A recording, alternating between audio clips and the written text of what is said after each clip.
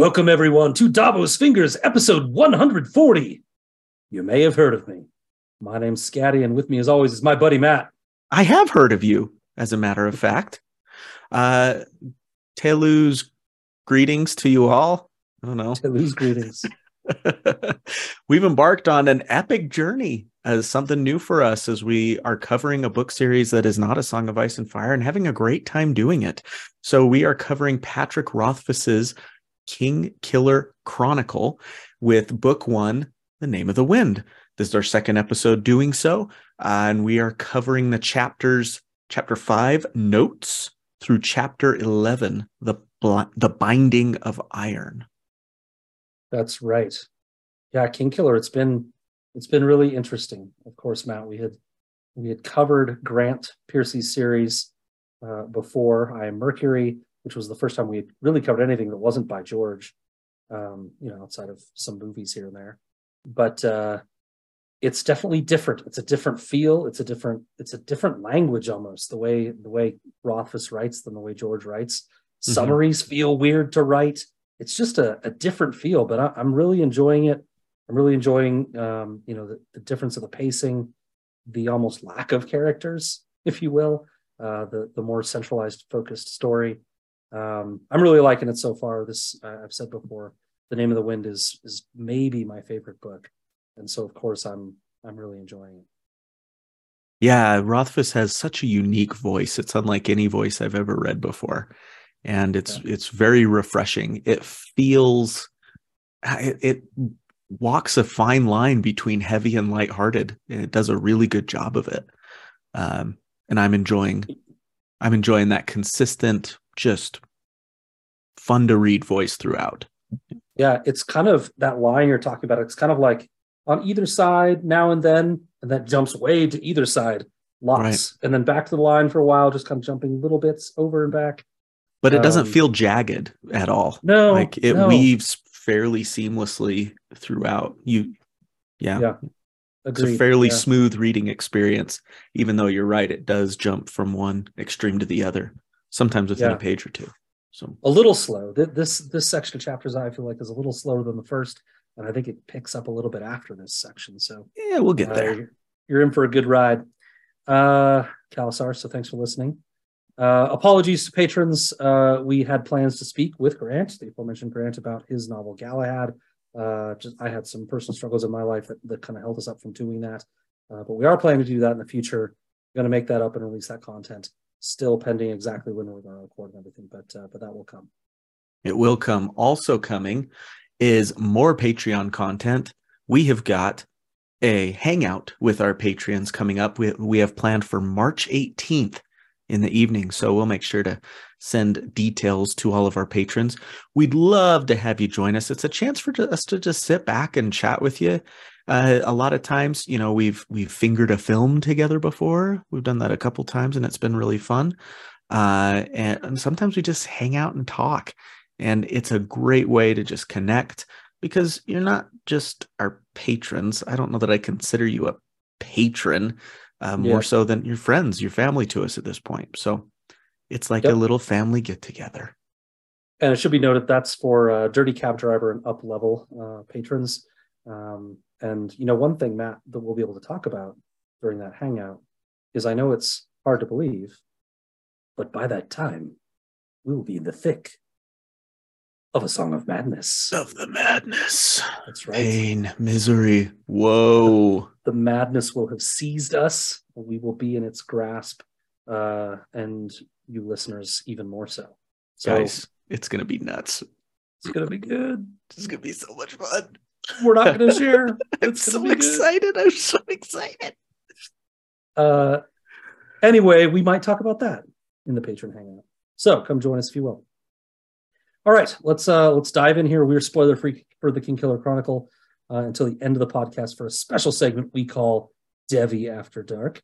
So that means we will not spoil future content in the series in the main portion of the podcast, and we'll save it for that special section. Don't worry, we will warn you when it's coming with a little musical number that we do live now. But look out for that. That's right. And if you want to contact us to suggest topics for future episodes, if you want to throw it in our face that we're getting it wrong of who Bast really is, any of those types of fun things, you know how to find us. You can reach us through our email address, which is wearedavosfingers@gmail.com. You can visit us on Facebook or on Twitter, where we are at Davos Fingers, and learn more about our Patreon program. We got a lot of great content coming up. And you can find out more about that at patreon.com/DavosFingers. That's right. Well, let's dive right in. Notes. This is a summary for the chapter called Notes.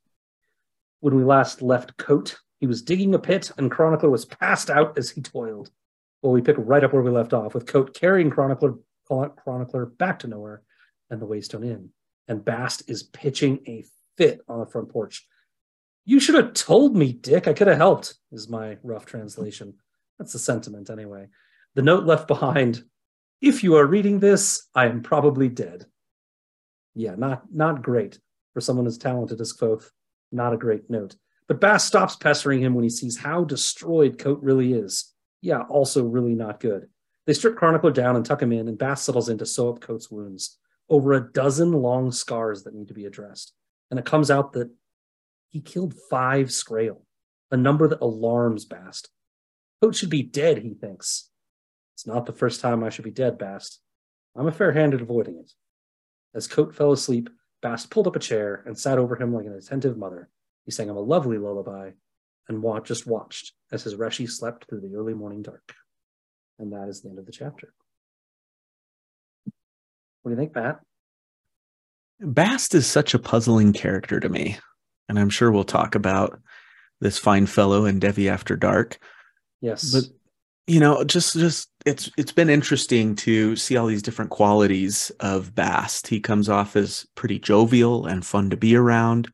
But also he takes whatever he's doing for his Reshi quite seriously. He's very protective, very cautious, but also, as we see here, kind of motherly. I mean, him sitting by his bedside singing him a song is stuff I would do for my toddlers when they were kids. Yeah, definitely. Yeah, and the relationship that and Coat has interesting feelings for Bast as well. I think he truly values him as an individual. He is, his student. Coat is the teacher, but he values his contributions as well. He knows Bast could have helped and would have, but he didn't want that. It's almost like an attentive mother himself. He doesn't want Bast in harm's way either. Do you think that's why he did it, was to protect Bast? Why he didn't take him along? I think so. Yeah. I think there's things we at least don't want to talk about in this section, but also maybe don't really know a lot about Bast's motivations or their relationship, and how it, kind of how it began and what it really entails. Right. We can say, if you pay attention to the song at the end, it's beautiful, and the lyrics can give you some hints about the nature of who might sing that and to whom, the way it's written. So I won't spoil it, other than to say, if you want to spoil yourself, go look at those lyrics a little closer. Right. Give you some answers. Bast is fascinating. Also, a Joker, he throws in so much blood, Reshi. I thought you were supposed to be bloodless and all that, right? That's one of Kvothe's nicknames, is the Bloodless. And either he really doesn't know how that works, or much about Kvothe in general, and is more of like a worship of his legend, or he's kidding. And I don't know which. Right. It's hard to tell. It is hard to tell right now. Yeah. But at the same time, it talks about how he slung Chronicler easily over his shoulder like a burlap sack. Yeah. There's a grown man we're talking about. Yeah. Yep. He says a line. This will come up in Devi After Dark. It's right here in the text, so I can read the line. "It's frightening how primitive you people are," he says to Coat. But I loved the lyrics of the song too. Even just, spoiler free, just looking at it from the sense of Bast watching Coates' flame dwindle over the past couple of years, but knowing that there's an ember that still glows within. And then it says, what does your flickering portend? We're starting to see these flickerings of Coat, right? He insists on putting the sword up on the wall from our last episode. He leaves and goes after the Scrael when he 100% probably shouldn't have done that if he's hiding something. You know, what's going to be the spark that relights this soul? And we're starting to see it. You know, one character thing I'm seeing from Coat so far is he's very proud, and we're going to see that more in this block of chapters. Yes, he's very proud, and I wonder if that was why part of the reason. I do agree that he's protective of Bast, and that's why he didn't take him with him to fight the Scrael. Part of me wonders if it's that pride manifesting, that flickering of him, of saying he knew he could handle it, right? Of him wanting to go, I wanted to see if I could still do it. Yeah. Do I still have it in me? Yeah. Can I still do this? Yeah, by myself? Maybe a little test. Yeah. Yeah, he's a man, and we'll get more into it in these chapters for sure, but he's a man that's Matt, one of the things I always compliment you on about Song of Ice and Fire, the series we usually cover if you're joining us somewhat new here, is that between Song of Ice and Fire and Game of Thrones, you're always able to kind of just keep them separate, right? The books are the books, and that's fine, and the show is also good, and I like it, and it's fine, but they're different, and they don't have to, intermingle. Yeah. And Quoth is very good, and we'll get into how and why. He's very good at maintaining different ideas in his head. Yeah. He can be this bartender and also believe himself to be this unstoppable force that can kill 5 Scrael. Right. Yeah. And you're right. Good point. We'll get more into that. Yep. I don't have a whole lot more notes for this section. Nor I. Okay. Move on? The chapter starts with the phrase, the town's houses and shops were dark and silent, but the Waystone Inn was full of light. Contrast that with the flickering of the fire that's talked about in the song at the end of the chapter. And just pay attention to that. Later in another chapter, we get similar language about the Waystone that leads me to believe there's something symbolic there. Okay. I will pay attention. Okay. Shall we go to chapter 6, The Price of Remembering? Let's do it. This chapter's a little longer, so we got some good meat to chew on with this one. I love meat. Do I ever?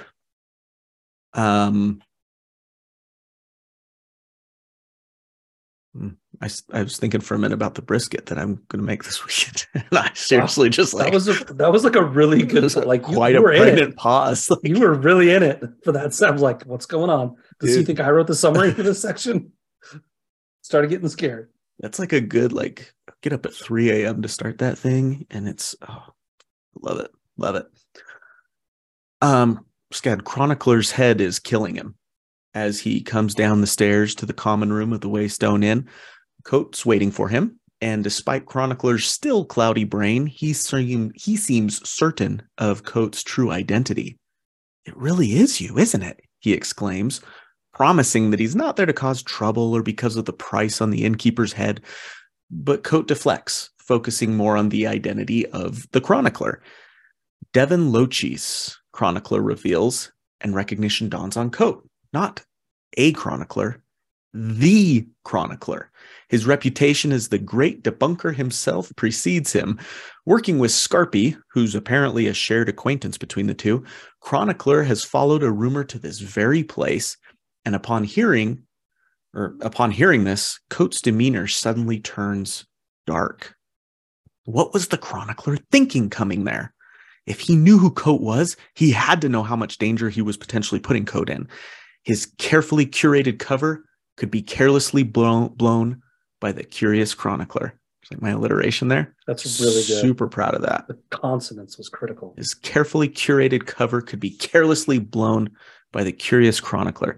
The traveler admits that it may have been a mistake. And in the exchange that follows, we learn a couple things. I just wanted to bang some of these facts that we learn. Coat is indeed Quoth. Just comes right out basically and says it.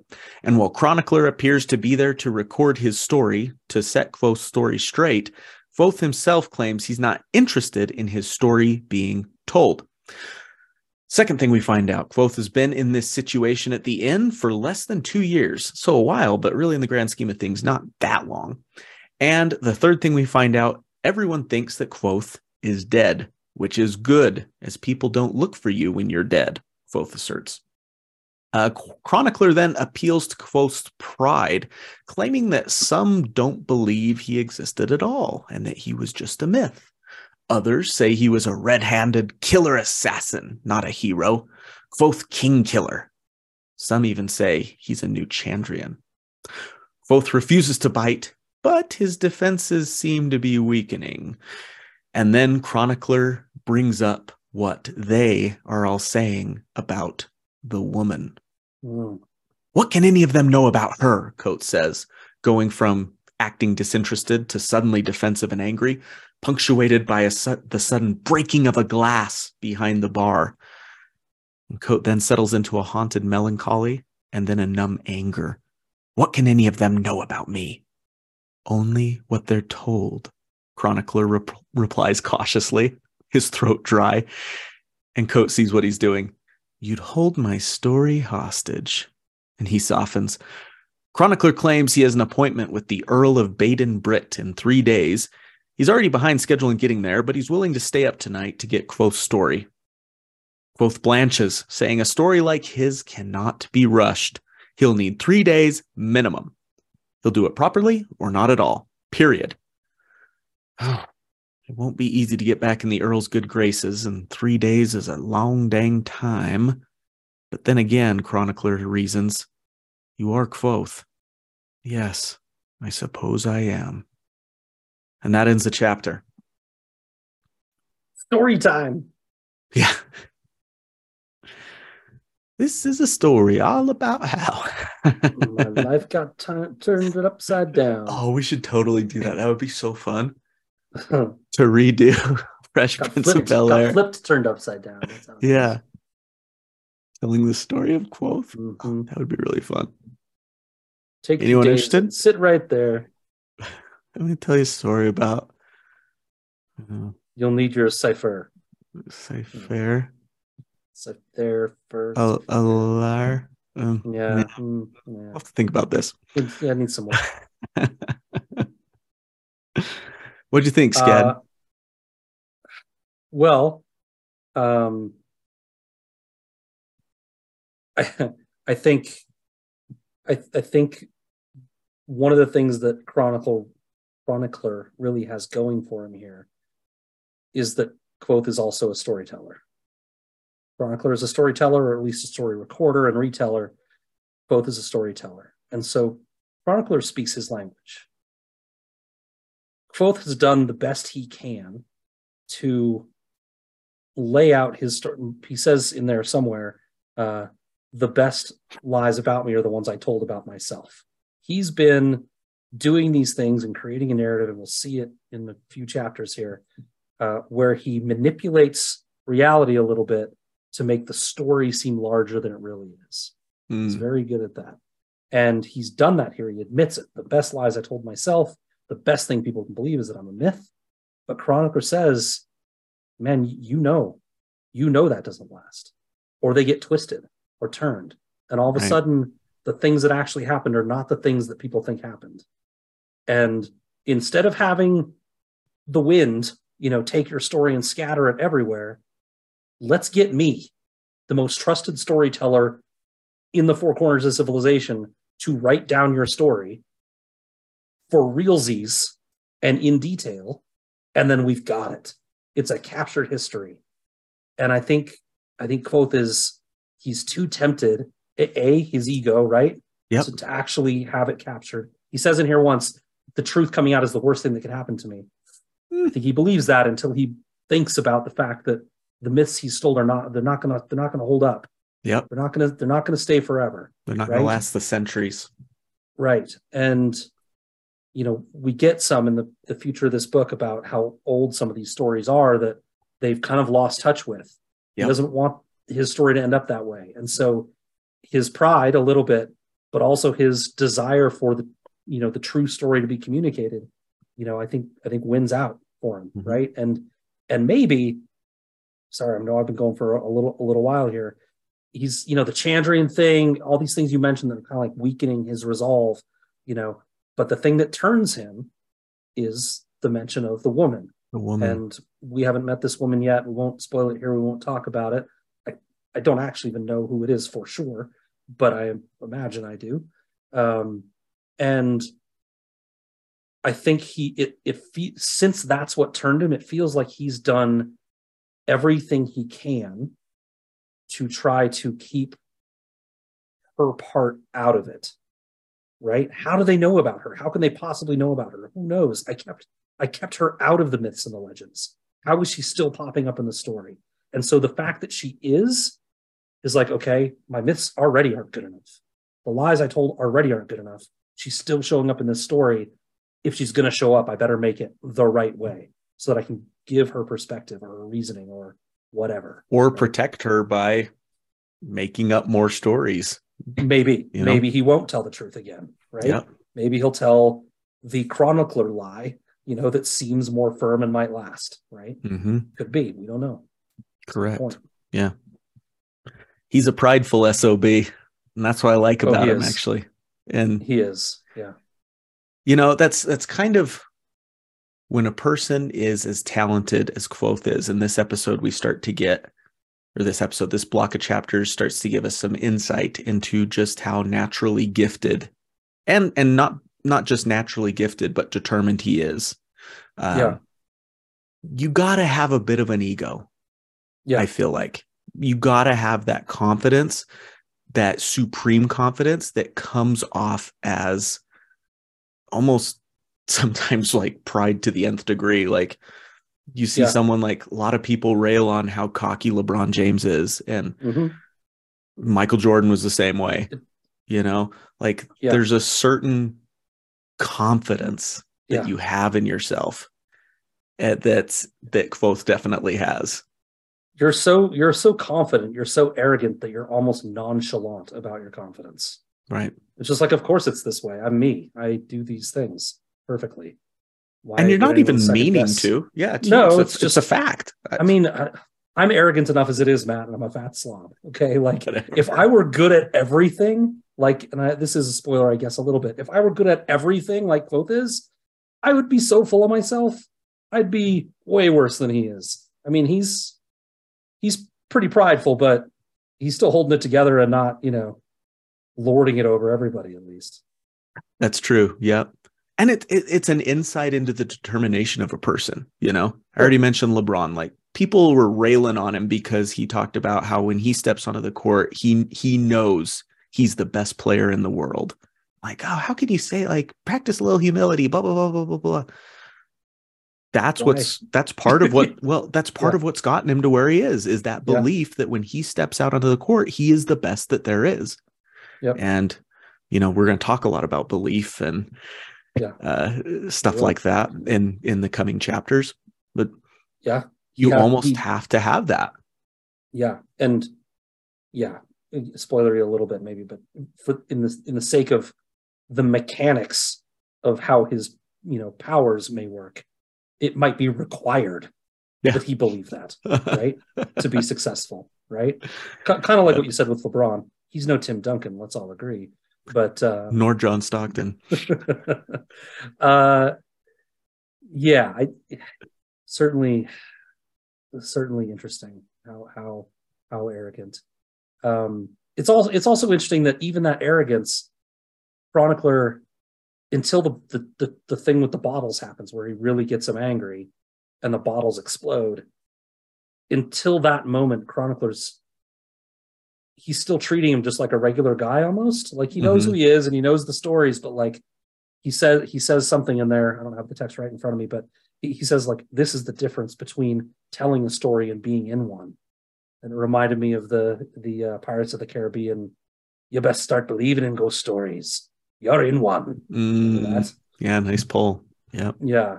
And I feel like the nature of that confidence and the actual display of power just kind of shakes Chronicler a little bit, like, this is real. this isn't just a story. Like this dude really probably did all these things, and I'm starting to believe in all of them. Oh boy. I definitely maybe thought I could tell which ones were lies and which ones weren't. I'm not sure anymore. I might believe all of them. He even says the one about, going to claim his love from a demon. He's like, fought an angel? Sure. Yeah. I'll buy that. I think so. Look at this guy. That someone can have that presence, to go, wow. That makes other people go, wow, that, okay. Yeah, I can see it. I've talked to him for 10 minutes and yep. It could have happened. Yeah. I love the little implications behind, I went looking for a legend and found a lizard, when he's talking about the dragons that he was researching. Yes. Fascinating lizard, but a lizard just the same. I feel that's chronicler poking a little bit. Did I find just a lizard here? Yeah. Good point. Or am I finding a legend? Right. Which is it? Am I going to be disappointed, or are you going to live up to it? Did that happen before the bottles or after? Before. Before. Yeah. Yeah. Right.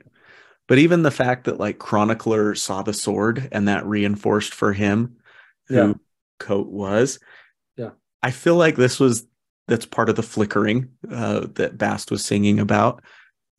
Coat kind of secretly wanted to be found, I think, or at least recognized. Like that pride makes him want, like, you don't put a sword like that out.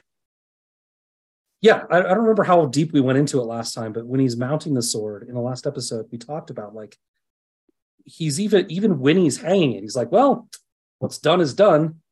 Not really, dude. You could just not hang it. You just not put it up there. But the board is very nice. Hang the board and put a spoon on it or something, right? Like you don't have to. No one's forcing you. You're right. Maybe it's the pride, maybe it's something else, maybe it's some of this ability to separate the two worlds that we talked about, that we'll get into more later, breaking a little bit, and he can't maybe keep them as apart as he wants to, or doesn't want to keep them apart. Right. He's getting tired of holding them separate after 2 years. But you're right. Something about him, the ring wants to be found. Yeah. Correct. Yeah, not just by anybody. He's not putting a big neon sign that says Quoth is here, right? But yeah. What is it? What's the comparison? It's like when you don't really want to get caught, but you want to like tease the information out there a little bit and see if anyone is paying attention enough to catch you. Yeah. It's like exciting. It's like a little bit of like thieves leave like a calling card, or crooks. Yeah, they right. have like yes, a certain great. thing Yes. they do. Right. Yeah. We're the wet bandits. Wet bandits. But yeah, something that they're recognized, but not enough to catch them or implicate them. But yeah, right.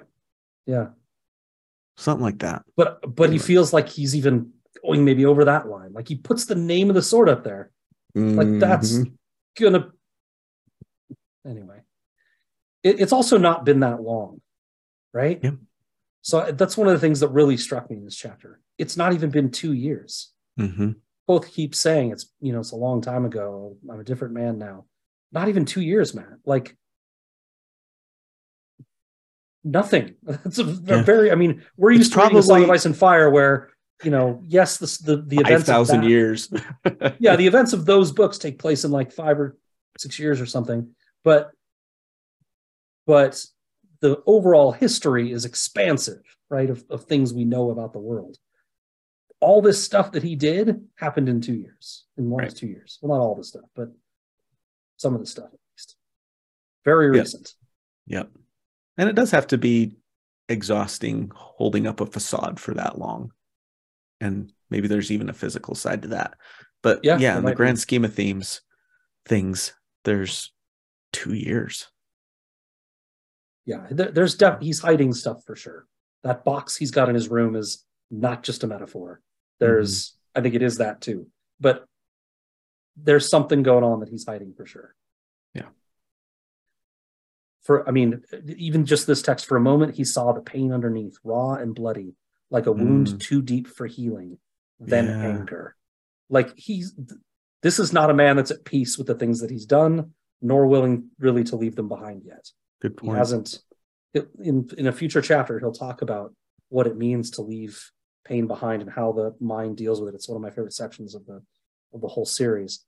But you know, I don't think he's really dealt with all of this in his head. Not fully. Agreed. Yep. Okay. I feel like we bounced around a lot. But you know, that chapter also, it really is kind of about just the one idea. Yep. You're this guy. We need to tell this Let story. me tell your story. How are you going to do it? And I get, maybe we can leave, we can end with that part. What did you think of it's really a threat. What did you think? The threat of saying, well, he basically says, what makes you think you can come back and still find me here? Right. Actually, then I'll let that. you leave. What makes you think I'm letting you leave? Mm-hmm. Like, to me, he's threatening to kill him if he tries to leave. He's like, no, you know too much. You could set anybody out on me. If you try to leave without doing this, I'm killing you. Right? Like, that's the way I read it. Yeah, I think he is a little concerned. I also read it a little bit of just Coat testing Chronicler to see how much he really wanted it, what he was really willing to do. Yeah. Will you make the Duke late or not? Right. Yeah. Are you willing to, how badly do you up? want the story? Right. Yeah. Yeah. Again, appealing a little bit to that prideful side of him. But yeah. I want to feel more important than the Earl of Baden-Brit. And he is more important than the Earl of Baden-Brit, probably. But yeah, in the end, he doesn't really give him a choice, or at least he threatens that he's not going to give him a choice. I don't know whether he actually killed him if he'd have left, but right. He's like, no, you're sitting there for 3 days and we're doing this now. Mm-hmm. You convinced me. Good job convincing me. Here's your prize. Right. You must sit there for 3 days. Yep. You want to go to chapter 7? Well, let's do it. Chapter 7 of Beginnings and the Name of Things. It's a new day in the inn, and while Chronicler is interested in all the details he can spot in the bar about Kvothe himself, Kvothe wonders aloud, how do people normally go about relating their stories? Suffice to say that Kvothe is unhappy with any of the methods Chronicler suggests, and instead suggests simply taking down word for word what Kvothe says, dutifully and quickly. Chronicler agrees, and he even has a cipher of sounds translated into pen strokes that he uses to record stories that allows him to notate what a person says as fast as they can say it. Kvothe demands to see it. He's very curious. But Chronicler is wary that is, until Kvothe takes about 20 minutes total to completely understand and break down the cipher. Chronicler believes this is a man that can tell the story he intends, that he can simply focus on recording. And he suddenly even believes some of the stories he had heard of Kvothe, that he had learned Tema, a language, in a single day. Of course not. A portion of it. But I don't believe he can ever learn all of anything, let alone a language. They begin with one more reminder from Kvothe that his story may wander, but the Edema Ruh have been telling stories for as long as stories have existed, and had changed not a word, even if he doesn't take the straightest way. And yet, when he begins, Matt, the story is a mess. Does the story begin with a girl? No, maybe at the university, during the collection of his skills. Oh, before that, maybe with the Chandrian, or even before that, with the beginning of the world that they know, perhaps. For all his bluster, Kvothe is really struggling to actually tell this story. It's kind of hilarious. In the end, though, he takes a hint from the chronicler that starting at the beginning of time is probably overkill, and he finds a quality starting place with his name. Kvothe. Sounds like Kvothe. His father told him it means to know. He has flame red hair, and he's been known by many names. I'll read some of them here. My first mentor called me Elir because I was clever and I knew it. My first real lover called me Dulator because she liked the sound of it. I've been called Shadakar, Lightfinger, and Six String. I've been called Kvothe the Bloodless, Kvothe the Arcane, and Kvothe Kingkiller. I've earned those names, bought and paid for them. And then he talks about some of the things that he has done. I've stolen princesses back from sleeping Barrow kings. I burned down the town of Trebon. I have spent the night with Felurian and left with both my sanity and my life. I was expelled from the university at a younger age than most people are allowed in. I tread paths by moonlight that others fear to speak of during the day. I have talked to gods, loved women, and written songs that make the minstrels weep. You may have heard of me. And that is the end of that chapter. And it's not in my notes here, but since you said it before, I won't go into details about all those things he's done, but we don't see all of them in the first two books. I don't know that that's really too much of a detailed spoiler, but he might be lying still. Mm-hmm. Like you said, Matt, maybe he's still lying in this true telling of his story that he wants to control. Ooh, I get to tell it the way I want to. I also fought Barrow Kings, and what's that town, Trebon? I was there once, and all these other things that I didn't do that I will now lie about. That I now have done. Yeah, I mean, if it's really going to be the true account, I didn't really think about it until you brought it up this episode, but there's some real power there. Right. It's a good point. Yeah. At the same time, it's almost like it seems like the type of pride that he has is one where he's not going to let a story overtake him. Do you know what I mean? Like, yeah. No, yeah, I tend to agree. I think there is room to protect this woman somehow by lying within the story. But you're right. I don't think he's going to make stuff up just to make stuff up. He might make up a few threads to misdirect from things that he doesn't want known. Right. For instance, he might make up a thread to protect Bast or something, right? We don't know. Possible. Yeah. Well, I mentioned before about the symbolism of the Waystone Inn. Back in chapter 1, it was night at the Waystone Inn. It was pretty dark. There wasn't very many people there. In chapter 5, talks about how the town's houses and shops were dark and silent, but the Waystone Inn was full of light. And then here in this chapter, sunlight poured into the Waystone. And you just see this progression as Kvothe starts to come back out, that ember sparks more and more, this sunlight idea. I thought that was kind of interesting to track that pattern. I did go and check the other chapters to see if it all started with gradual lightening of the Waystone Inn. There's really not much else in the other chapters, but interesting. Okay. I like it. Yeah. Right. I like it.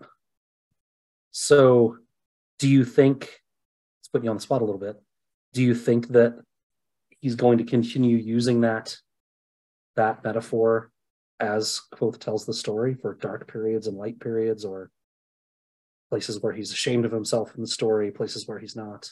I'd love to pay attention to that. Yeah, I'd love to pay attention to that, because you can't get too much brighter than sunlight pouring into the Waystone. Like maybe he's gazing into a roaring flame or something in one of the chapters. I don't know, but sitting in front of the fireplace at night and gazing into the flames, or Melisandre. But as most stories, good things happen and bad things happen. So there could be a dark one, then a light one, a brighter one, then a dark and even darker one. The light of the moon shone through the windows of the Waystone Inn or something. Depending on what types of things he's telling. It would be interesting. To keep an eye on that. We'll pay attention to that, see what happens. But Pat, I know you're listening out there. Did you do that? He's like, you think I'm going to be that predictable? Come on. I really appreciate this chapter because I feel like it's really just three things. Kvothe is brilliant. Like you said, this chapter I think is the first one that really, we know he's capable and we know he's arrogant, and we know he killed Skrael, but he did something in this chapter that is basically impossible. I mean, he looked at a few chicken scratches on a thing and then wrote the entire language. Yeah. All your vowels look like this. And so that must mean that this is this. And what you have here is not just like an incredible warrior or someone who has a knack.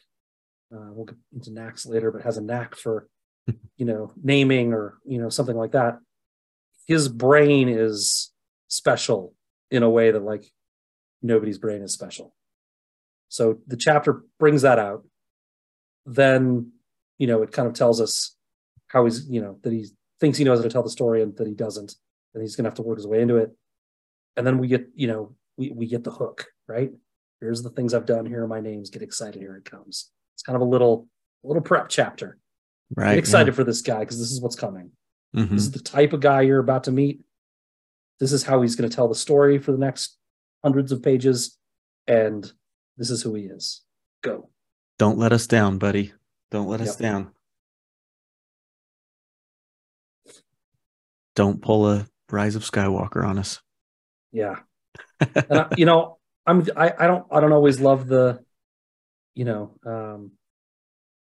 Matrix for me got boring as soon as Keanu Reeves realized he could really do anything in the Matrix world. It's like, okay, well, if you can really just block like effortlessly and kill these guys so easily, like, is this really that fun? Yeah. So having Kvothe be good at everything, which he seems to be, is a little, usually that would be kind of like an off thing for me. Those are not usually characters I'm rooting for, right? But somehow Pat does this, and I'm interested, right? He does enough of the little things of him not being able to properly articulate the start of the story. Yeah, that to make him bumbling a lends a humanity to him, or these prideful moments and things of that nature help us, I think, still kind of relate to him. Yeah, he certainly has flaws. You're right. He's not perfect. He has flaws for sure. Mm-hmm. He's just so capable at most things. But you're right. The ego, the overconfidence sometimes. You're right. He's got flaws. Maybe that's why it works. Maybe.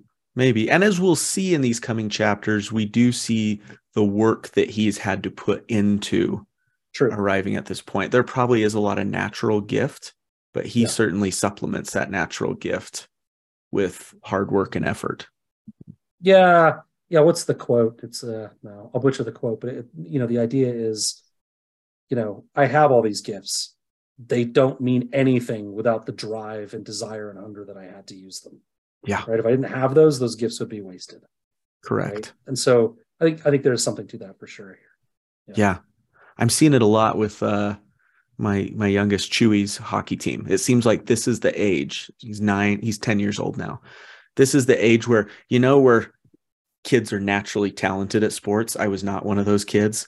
Yeah. And they just tear it up when they're 6, 7, 8 years old. But it feels like 9 or 10 is when that's not enough. The natural talent isn't enough, and you have to start working. And you see those kids that aren't willing to work, they're starting to fall back in the pack, and others who are willing to work rise to the front.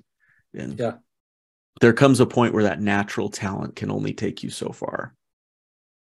My kids have been doing basketball quite a bit, and I've been trying to instill that kind of idea in them. It's like, you can just keep playing the games and going to practice once a week.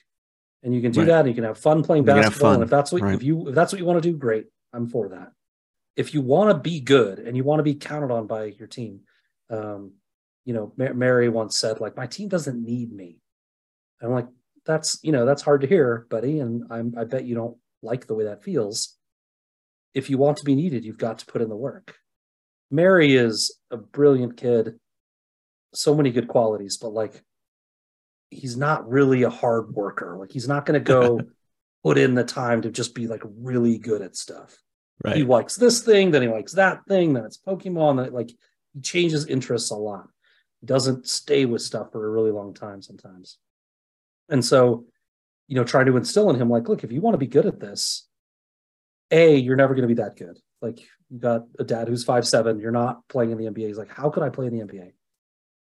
You better be the best 3-point shooter of all time. Right. Yeah. It's the only way it's going to happen. Right. But like, he just, like, do you want to put in the work or not? Same thing. If you want to elevate him, get better, that's what you have to do. And to keep working after that. Yeah. Like, Chewy, and I totally get this. He's 9, 10 years old. He's not, the second coming of Jesus Christ or anything like that. He's, he'll Thank get goodness for that. Yeah. We'd all be dead. In a lot of trouble. He'll do he'll shoot for certain achievements, and then he'll allow himself to plateau, right? Like, I want to be able to shoot at top shelf is what they call it in hockey. Top shelf is scoring, shooting up high in the corners of the nets. It's a tricky thing to do. And I want to be able to roof it top shelf. This is all hockey vernacular. Upper V, we call that in soccer. Top cheese. Top shelf okay. where mom keeps a cookie jar, Okay. all these different little phrases. And so he'll work really hard to be able to shoot top shelf, shot shelf. And then he gets it and he's like, okay, I got it. Like achievement check mark, Yeah, he needs another I've achievement. achieved that. Yeah. And so now I don't need to work on it anymore because Right. I've done it. And, what we see with Kvothe is someone who's going to keep pushing and keep pushing and keep pushing. Yeah. There's no stopping. Right. It's like, what's the next lesson? So that I can shoot at top shelf while I've got 3 defenders hanging off of me, and the goalie's the best goalie in the world, and he's right in front of me, right? Like, and I'm writing poetry at the same time. Right. Yeah, that's how his is. Yeah. Oh man, it's so confusing. Anyways, little sidebar about the kids. Little sidebar. We do that on this podcast. Yep. Sometimes too much, sometimes not enough. Mm-hmm. He doesn't back away from any of these names. He owns them. Some of them are somewhat rough. There's a bit of Tyrion Lannister in him there. Wear it, own it. That way no one can use it against you. That's right. I don't have much else. Do you have anything else for this chapter? I don't know. I like what you described it as. Is it's kind of the announcer getting on the PA system, saying this is going to be the main event. Here we go. Yeah. Get ready. Everyone take your seats. Turn off your cell phones. Yep. And it starts off in chapter 8, Thieves, Heretics, and Whores, Matt. Thieves, Heretics, and Whores. Kvothe's story, finally, once he decides which way he's going to go, begins with the Adema Rue, an entire culture group of performers to which his parents belonged. His father was a brilliant musician and actor. His mother, a former noble with a natural gift for words, both spoken and written. Rue to the bone, both of them. Kvothe was their only child that we know of and grew up in an endless fair amongst the wagons, actors, acrobats, musicians, jugglers, and jesters of their traveling troupe, which was named Lord Greyfallow's Men after their sponsor. You guessed it, Lord Greyfallow. Overall, it seemed to be a happy life. Kvothe was a curious boy, as you can imagine, eager to learn anything anyone would teach him, whether those teachers were of the Adema Rue or the varied and ever-changing group of travelers who had attached themselves to the Rue for safety's sake as they traveled. He learned law, he learned woodcraft, other more sordid workings, but the one who taught him more than all the others set end to end was Abenthi. Is that how you pronounce it? Yeah. Abenthi? Yep. Sometimes and then I'll just call him Ben. And then we'll just call him Ben. Abenthi. And here, Abenthi. Abenthi works well with Ben, so I think I'll go with Abenthi. I read it different ways every time I read it, I feel like. Yeah, it's a tricky one. Yeah. And here we get to an obvious jump in time in the chapter. We go back in time to a young Kvothe and his family so we get a little...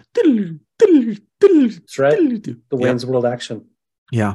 And so here we are with young Kvothe and his family, along with the rest of Lord Greyfallow's men, arriving in a town ready to perform and with a license in hand to do so.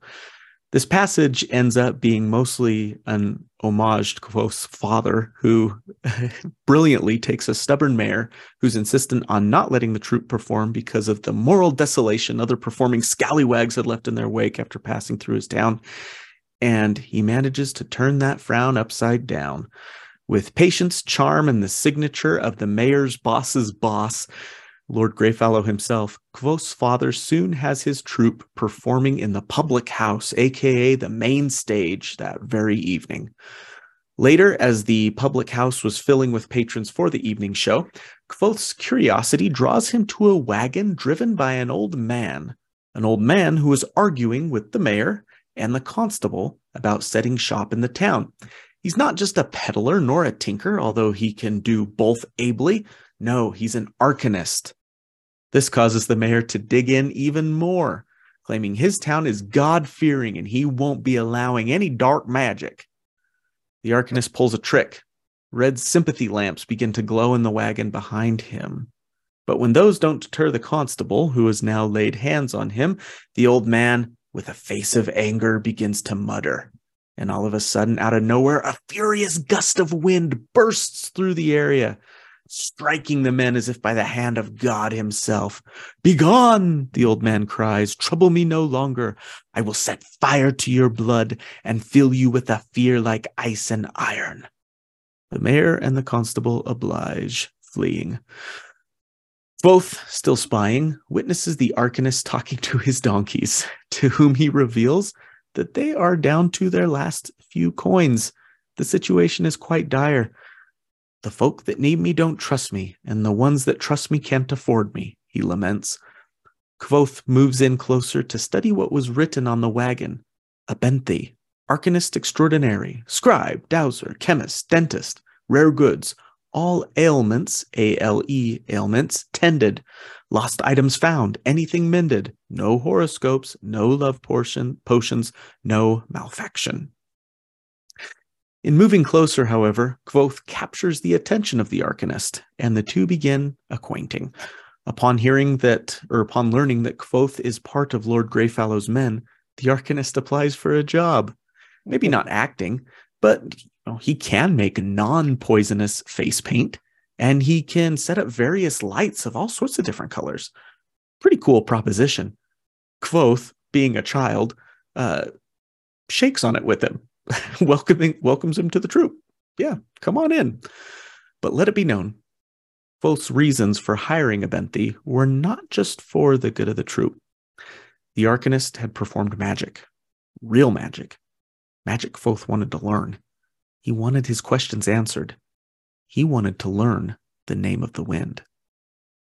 That's the end of this chapter. Real magic that he had stopped believing in when he was 6 years old. And now, with that gust of wind, believes again. Such an interesting start. I think it's an interesting start. You get a lot in this chapter. You get, first, I guess, honestly, just the sense of family that you get from the beginning.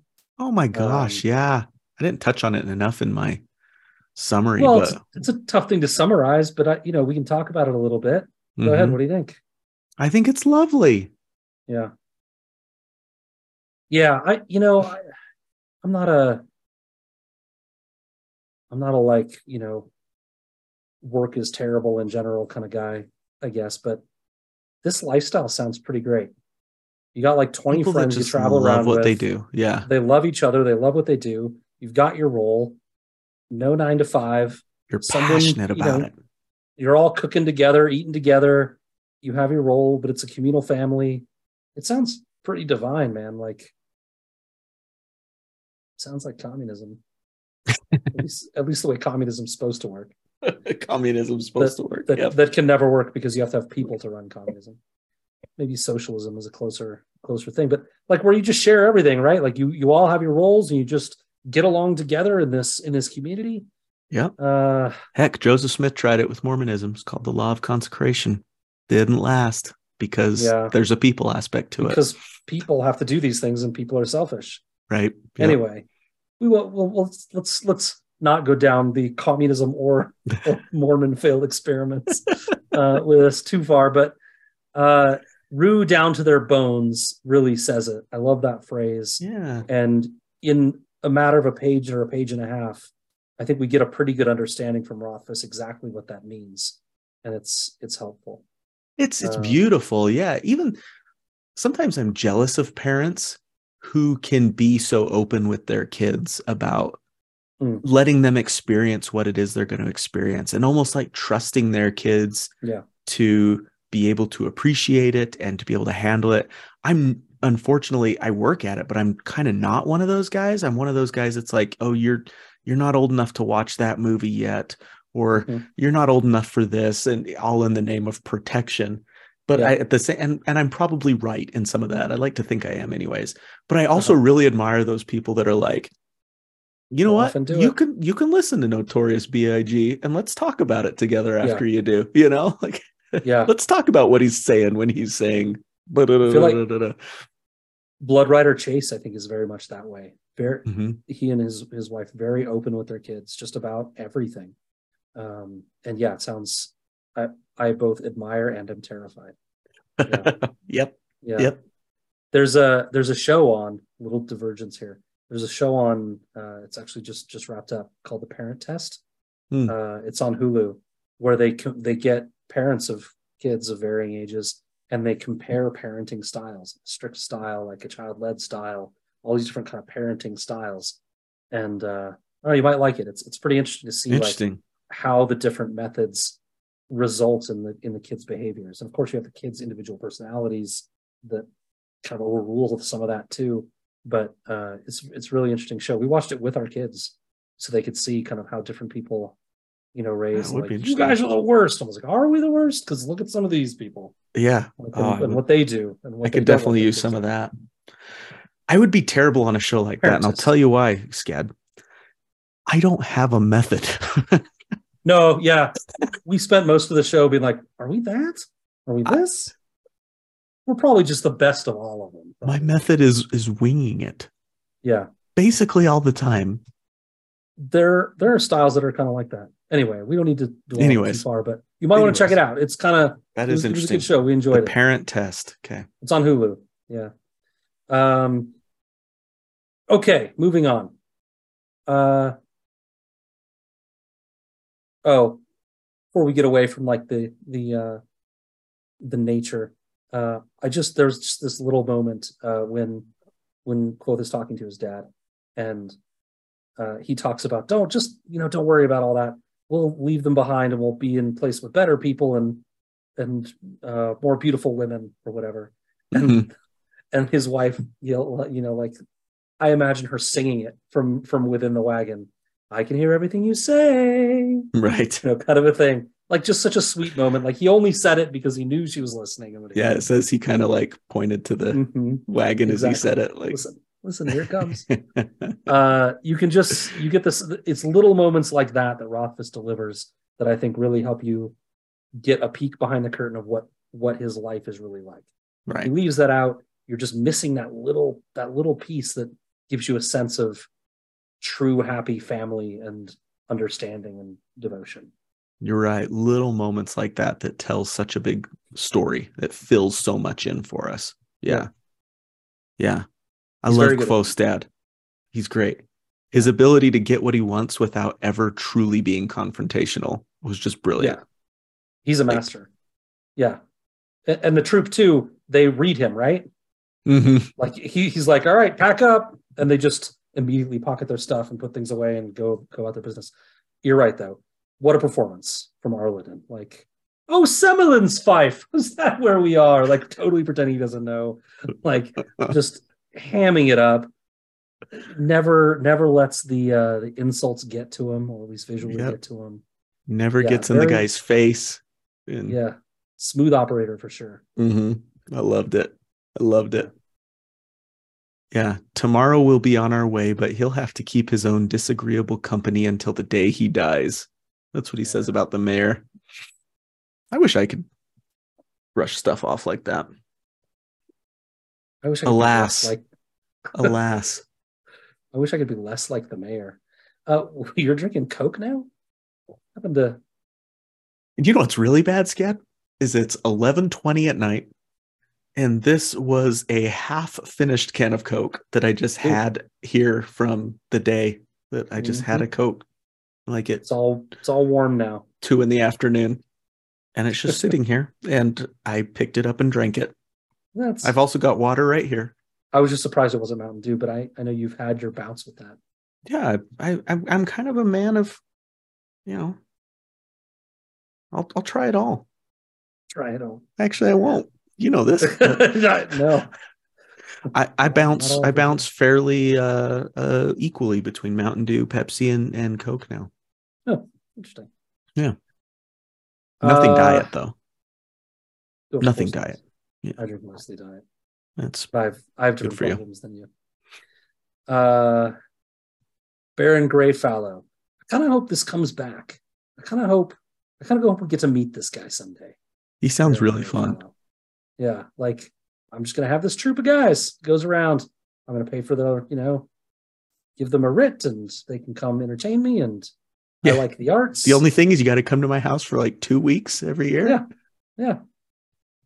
Sounds like a good deal. Oh, that sounds awesome. Yeah. Yep. Um, what the heck kind of performance was it by these past performing troops that had people tearing doors off the public house and smashing up tables? Yeah. Yeah, I can't remember whether it was in this chapter or a previous one or even one that's following, but you you learn in this series, I don't think it's really a spoiler, but you learn in this series that there are less reputable troops going around performing, and they don't have anywhere near the same set of rules or discipline or communal family or any of that. Um, and they don't care if the Sounds to me town like tears the it's doors like off. like it's wrestling, like Oh, WWF knockoff, like they set up a ring and wrestle each other and stuff. Like you're smashing up tables after some troop comes in and sings some songs, like this Rage Against the Machine or something. yeah, maybe it's more of like the troop sensed, like a Song of Madness. Sometimes we can smell blood in the water, and it's like, oh, this is going to be a juicy matchup, right? And we kind of play it up, right? And we know that, well, damage can happen, and I regret some of the damage that's happened in that tournament sometimes, even though Sure. I don't think it's really all our fault, but Nope. we play a part. But maybe they see those kinds of warnings and they play into them because they think they'll drink more and they'll spend more, or they'll be less loose with their wallet and I can steal it, or Yeah, things that's like true. that. So Yeah. they play into those things, hoping somebody gets knocked out so they can rob them or something like that. Mm-hmm. That's true. These are troops looking for their next payday, not looking to Yeah. perform the arts. The motivations are different. Yeah. I also like the shades of, like, how do I describe this? Old school shades of criticism against like old school conservatism that Rothfuss weaves throughout these tales. Not right? super delicately. Not incredibly delicately. Not subtle at all. My parents were never really married, by which I mean they Mm. never bothered making their relationship official with any church. I respect that, they considered themselves married and didn't see much point in announcing it to any government or God. Then you've got this mayor who is, I mean, I'm sorry, friends from the South, but I went into reading him in a Southern accent because I just picture this little conservative red town in Louisiana or something. Even I think it's in the next chapter actually, where Abenthy talks about the Arcanist being killed for practicing magic, stuff like that. So yeah, this world is very much one where most of the people are not educated. And just like in our world, when you're not educated, you respond to things that scare you in ways that are maybe not productive. Often violent, maybe. Yeah. And harmful. And mm-hmm. That's certainly the case, in this town. But they also do have, imagine nobody came to play your town for 2 years. And then a month ago, somebody came and they were awful. And the town just erupted in violence. A month later, somebody else comes to play your town. You're like, maybe not. Yeah. Like it's not that crazy for me to believe. To understand what the mayor's trying to do here. Yeah. He doesn't know the difference, right? Right. And but Kvothe very much looks down on these people, right, for being uneducated and never leaving the town they're born in. And it's funny because a lot of this chapter he's angry, he's fuming that he's being looked down on, but the whole time he's also looking down on them. Right. I imagine the Rue do also. His dad asks him what play they should do that night, and he suggests like just a really simple, pandering type of play. Yeah. That probably just hits all those normal tropey beats just to give them something. Yeah, and the religion thing, in this, Matt, I know you're religious and you take your faith very seriously, and so seeing it downplayed by Kvothe as it is and will be, in the series probably quite a bit, it feels like this is a different I don't know. Maybe it is social commentary from Rothfuss about religion in general in our Yeah. world, but Mm-hmm. this religion feels very unhelpful to the people Sure. as you learn more. Yeah. And, maybe we'll leave it at that. But yeah. Well, my religion is very personal to me, and I certainly recognize the harm that people do in the name of religion. sure. And how helpful it really can be to many, except many, how unhelpful it can be to many, except maybe the ones that learn how to exploit it best. Right. And I think I see starting to see a little bit of that in this. Mm-hmm. Yeah. Yep. And in our world too, all the time. It's all over the place, unfortunately. Yeah. Right. And I think these people are probably exploited by it, but also its biggest fans, right? Usually the ones that are exploited are. But also, it doesn't, I have to go check now. I don't remember. It feels like this is more of like a one religion world. Like there may have been different ones over time, but it feels like there's kind of just the one. Yeah. One's managed to stamp all the others out. Feels like it, but also scary. Don't quote me on it. Yeah. We'll see. I don't know. Like it'd be great if we really knew that the one was the one, right? It'd be how much more peaceful would a lot of things be if we knew for sure which was which. But yeah, how you get to that stamped out places, maybe not. Is a little scary. Yeah, that's scary. Yeah.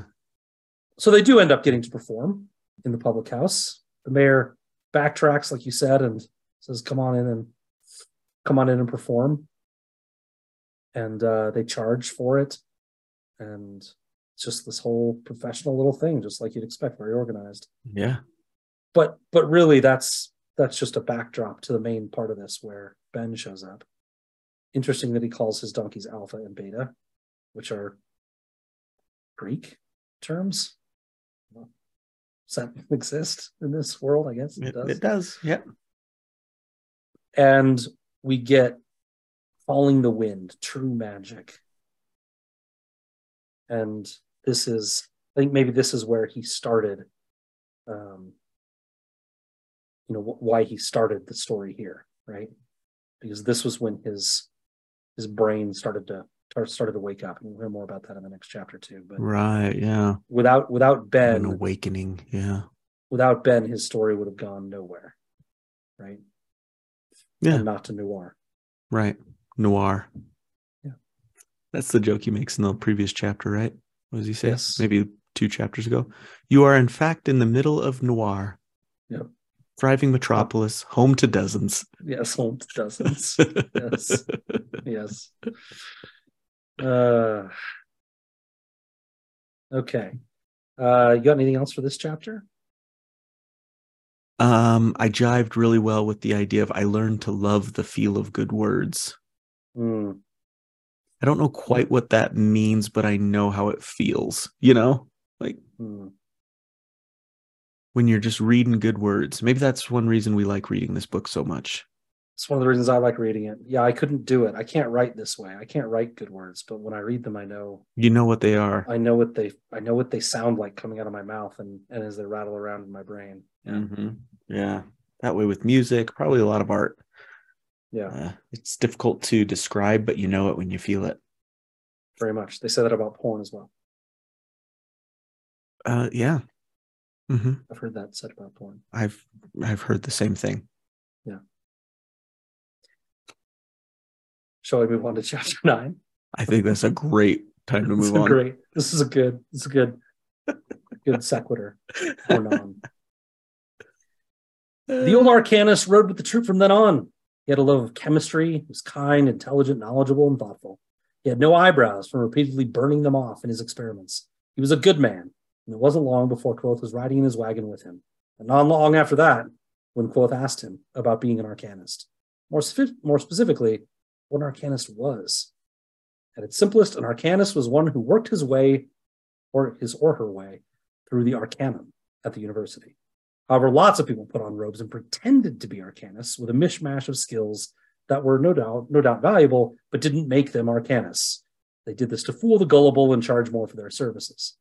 However, a true arcanist has a gilder, and with that he takes a small flat piece of lead on a chain from his neck and hands it to Kvothe, whose hand immediately starts to tighten up and go numb. He was numb almost to the shoulder before Abinthy took it back. For its owner, it just feels warm. Ben also explains knacks, abilities that some people seem to have to do something extraordinary, like being able to find water, or a member of the troop, or as in the case of a member of the troop, being able to roll sevens with dice, or being uncommonly good with plants, in a guy that Ben knew in his past. People are superstitious about these talents, though, and it often leads to trouble among uneducated folk. Kvothe asked if Abinthy would teach him some of the things from the university, and just like that, Kvothe was his student. And boy, was he a precocious one.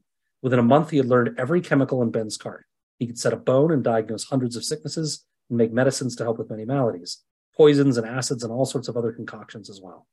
Ben also trained Kvothe's brain with memory tests and games, like playing a board game without a board and having to memorize all the locations of all the pieces. And through these exercises and the sheer volume of information, Kvothe could feel his mind start to awaken. And that's the end of that chapter. Whoa. Whoa, indeed. Whoa. I like how he describes it. My mind was learning to work in different ways, becoming stronger. Felt the same way your body feels after a day of splitting wood or swimming or sex. A whole day of that? Mm-hmm. Well, That a guy. That a boy. It's aggressive. Yeah. Well, it's one of those myths he spread about himself, I think. For sure. Yeah. Shooting dust. You feel exhausted, languorous, and almost godlike. This feeling was similar, except it was my intellect that was weary and expanded, languid, and latently powerful. I could feel my mind starting to awaken. Right? Yeah. And that's a great feeling. That feeling after you've worked out and you feel exhausted, but at the same time you walk by the mirror and you're like, mm-hmm. Yeah. Mm-hmm. Yeah, I think I've only ever really felt that doing theater, where I've just felt like the performance was just like extended beyond me. Mm-hmm. And I felt just like a different, more powerful human when I was done. Right. I don't know that I ever felt it with like sports or working out. I wonder. I don't know. Interesting. But feeling it in your brain is certainly interesting too. Like I'm trying to think what a similar experience would be for us. What would that be? Like you had a really good day at work and solved some problems. What would that even look like? I don't remember, when I went to college, I don't remember having days where I felt like I learned so much in a given class that my brain was just like expanding. Right? One time, I'm an old man scad, so I do crossword puzzles on my phone. Nice. And I finished one on the very hard setting in under 8 minutes. And I felt how many words are these? They're big crossword puzzles. They're not anything to bat an eye at. Yeah. Wow. But in 8 minutes, that's impressive. I felt pretty good. Here, I'll show you one. They're like decent sized crossword puzzles. Oh yeah, those are big. Yeah. 8 minutes? 8 minutes. Just flew through that sucker. Were they all hockey questions? Not a single one. No, but something along those lines. But yeah, this idea that we're going to get into a strengthening of the mind, which is obviously very different from the classic hero's journey, or not. Yeah. Not maybe. But yeah, your hero that you imagine and that we've led to believe up until this point is the type of guy that can fight off 5 Skrael by himself, you know? And now we're starting to dig deeper and going that that's maybe just a small part of who this guy is. A very small part. Yeah. And yeah, you're right. It's not what we're used to seeing with the hero's journey. At least not in like modern times with, movies and stuff. Like think about, the the scenes where there's music playing. What are they called? See the music Montages? playing, the montages where they're training and getting stronger and better. It's never like somebody like reading books and like, like focusing their brain. Yeah, it's like, well, sweating, maybe less exciting. It's like focusing until his nose bleeds. I bet somebody did do that, at least for comedy at some point in some film, but not what we're used to seeing. Right. Sure. Yeah. Yeah. The connection with Abinthy happens quickly, very quickly. Abinthy realizes, Rothfuss writes, it becomes tiresome being spoken to as if you were a child, even if you happen to be one. Mm-hmm. He knows, both knew, even at this age, that people always talk to him like he couldn't understand what he was capable of understanding. He's used to being treated like he's this dumb kid when he's actually very capable of understanding more. But Abinthy comes to that very quickly and starts treating him like an older person, right? Yeah. It's something he notes very early in this chapter, and something that I think was important for him being able to move quickly through a lot of this material. Right. Yeah. That's a very empowering feeling for Kvothe. Yeah. And honestly, it just makes it easier for Abinthy too.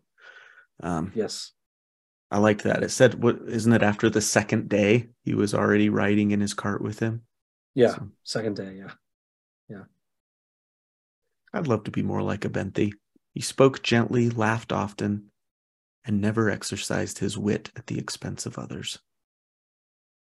Yeah. It seems like he probably had a bit of a lonely life, maybe. I don't know, like if he usually traveled with a troop and they just kind of caught him on a weird week where he wasn't with other people. But other than that, it seems like a pretty good life, right? I mean, I think if he stayed with the Rue, that would be what a life. Good dude. Yeah. Tend to the community, sell your stuff, do your thing. Make the face paints that don't make you die at 25 or go nuts. That's right.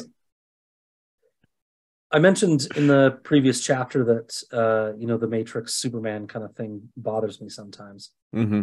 And I was reading this stuff about Nax, and I wondered if maybe he has like some sort of brain knack, right? Where almost like a photographic memory, but not just remembering, but also like understanding, like an ability to just soak these things in and get them. It's like almost like a knack superpower. Almost. You mean Kvothe? Yeah. Yeah.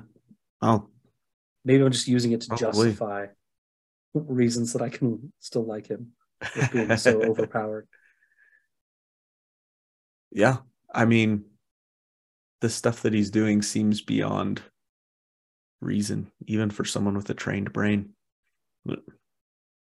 Yeah. People with knacks drive me insane. So jealous. It would be pretty frustrating to watch somebody's garden grow 10 times bigger than yours when you're doing like the same thing in the yard next door. Correct. It'd be very frustrating. Yeah. I'm just looking through some of my notes here, and yeah, I think ancient Greece was a part of this world. I think it's Kvothe calls Abinthy a sophist, or maybe it's the other way around. A sophist. Yeah. Yeah. Or is it sophist? Maybe it's sophist. I don't know. Yeah. I think it's in the next chapter or the one after that. But yes, he does do that. There you go. Official. Greece is part of the map that we can't read. Alpha, beta, all of it. All of it. Okay. I don't have much more. Nope. I don't either. It's a pretty short chapter. We can move on. Yep.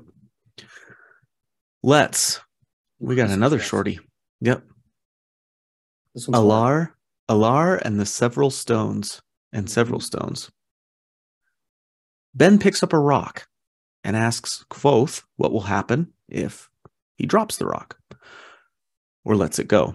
Kvothe replies with the obvious, if not with a little sass mixed in, that the rock will fall. But Ben asks him to believe that the rock will float away. Believe it, he urges, with all the faith in your heart. He compares it to other beliefs Kvothe has. He sort of believes in God. He believes in his parents, even if he can't always see them to ensure that they're still there with him. but then produces a small whip, a riding crop. Kvothe believes in that and what it can do to him every time. That is Alar, Ben explains, riding crop belief. Believe in the stone floating away like you believe in that. It is the cornerstone of sympathy, he continues. If you are going to impose your will on the world, you must have control over what you believe. Kvothe tries hard, so hard his head hurt. But when the rock is dropped, it falls again and again and again, until finally he feels like he succeeded. He convinced himself, despite past failures, that the rock wouldn't fall. So then Ben ups the game. He wants him to believe that the rock will both fall and will not fall at the same time. This is where things get weird, as Kvothe progresses to the point that he can hold two disparate beliefs at once in his head, as if he was singing harmony with himself. And not just two, but then three, and then more. His new favorite game, for Pete's sake, is called Seek the Stone, where one part of his mind hides an imaginary stone in an imaginary room, and another part of his mind has to try and find it. At one instance, one part of his mind tricked the other at one point, making it believe it had hit a stone when it really hadn't hidden the stone at all. At another time, the hider actually made fun of the seeker when it asked for a hint. It's mental.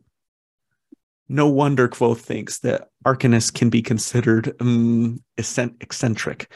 Indeed, sympathy is not for the weak of mind. And neither is this freaking 2-page chapter. No, it's hard. It's a hard one for me. Things are what they are to me, right? Believing the rock can float away is ludicrous. Mm-hmm. But even more ludicrous than believing that is believing both things at once. How? What do you mean? Belief is about believing. Like if I believe it, then I have to think it all the way through, right? That's what belief is. Well, no. With the Alar, that's the whole point. You can segment your mind into separate compartments that believe different things. Crazy. And it's really hard to get your mind around. I mean, Schrodinger's rock, right? Like it can both float and fall. And you have to believe both simultaneously. It's very crazy. small rocks. Very small rocks. Bread. A duck. Exactly. So yeah, this is hard. It's a key part of the magical system for this world, and so not getting it is frustrating. Right. Like not really getting it, right? But also, I don't know if we're meant to. I don't know that anyone's supposed to like read this chapter and be like, "Let me try that. Let's see if I can do it." I'm not sure that's the intent. But it is frustrating to be like, I can't do that. How can you do that?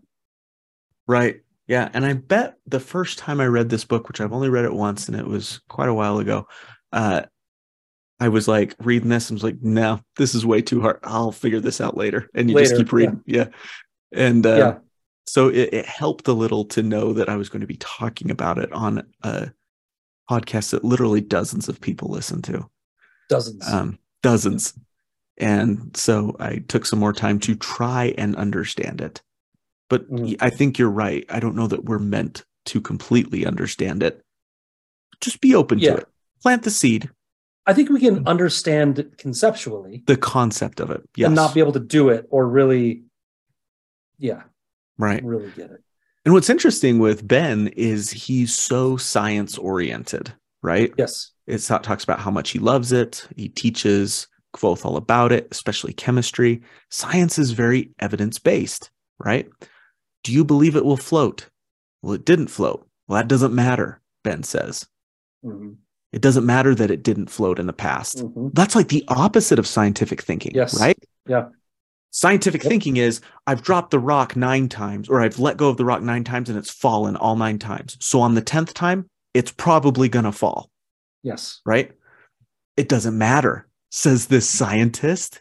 And that's what's really cool Yeah. about all of this, and Ben and his learning and what he knows is Ben loves science, but he's also an expert at this. And which sympathy, ALAR, all of that throws scientific learning completely out the window. Pretty much. Yeah. It's like it's scientific principles with some of the rules broken. Sure. Right? It kind of like it still feels like there are rules that are followed, but they're different rules and we have to get used to them. Which is kind of in the same lane as science, because science is science until it's not, right? Yeah, like it's always growing. It's always leaving the door open for something to be disproven and something new to be learned. But this is like egregious breaking of the rules. Yeah. And back to your rock example. Faith-based. That's right. Kind of. Yeah. And to that point, it's not that you're supposed to believe that the rock will float away after you saw it fall 9 times.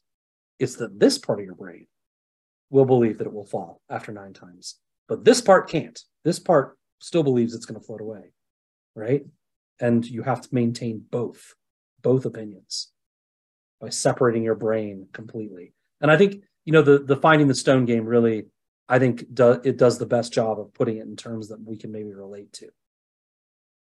Think about trying to make part of your brain forget something the other part of your brain knows. Right. It's friggin' impossible. The only way you could do that mentally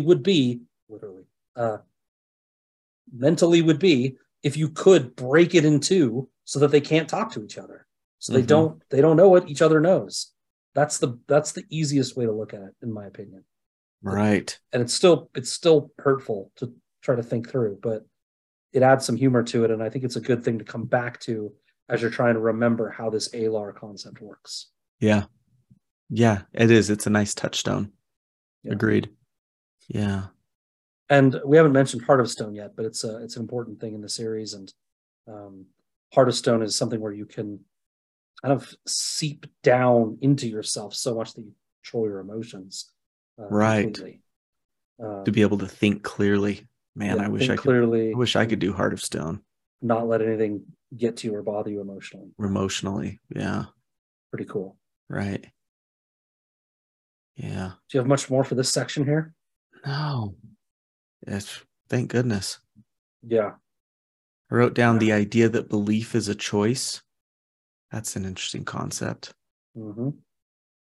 True, though. Yep. Man, this sympathy stuff is crazy. I used to think it was wild that my brother used to be able to watch TV and read a book at the same time. Yeah. Yeah.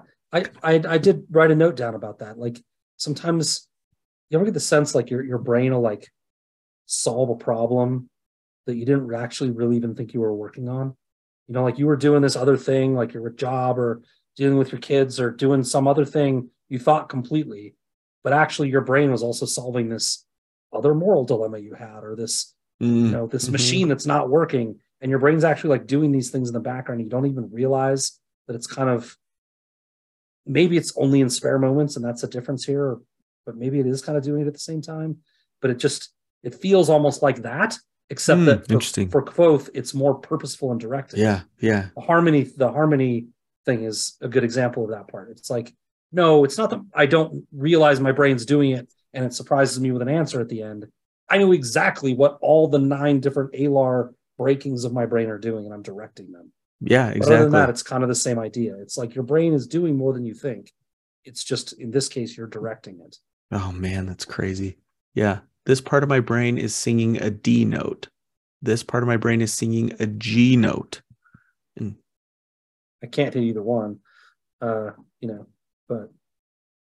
yeah, you could probably hit both. The Binding of Iron. Let's do it. Ben has decided to use a day where the wagon stopped for weather to teach Kvothe about sympathy. That's the first understanding we get really into Rothfuss's magic system, and for me, a true treat of a chapter. This lesson of sympathy starts with a true understanding of iron drabs, their based form of currency, what they are, how they came to be, and what their properties are. After giving a brief history of drabs and how their value is measured, Ben breaks in, asking if these 2 specific drabs he's holding up could have once been cut from the same iron bar. there's still something that ties them together if that's the case. They are connected, maybe even connected enough that moving one should move the other, but only if you convince them that they are the same. But some things are harder to convince than others.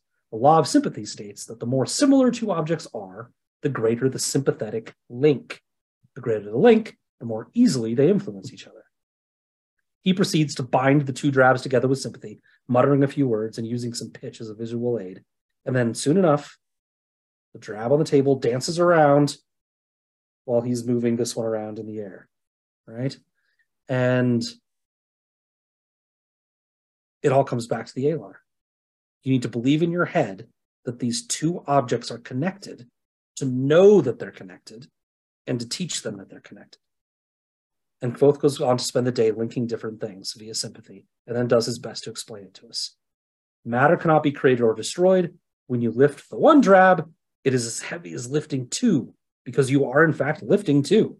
However, because there is energy lost in the binding, sympathy takes energy to do, it is more like you were lifting three drabs. The more different the items are, the more energy it takes to move them together. There is mud. You'll get used to it. As Kvothe mastered each law binding of sympathy, Ben would give him more and more of them until Kvothe had hundreds of sympathetic bindings memorized and ready to be used as needed.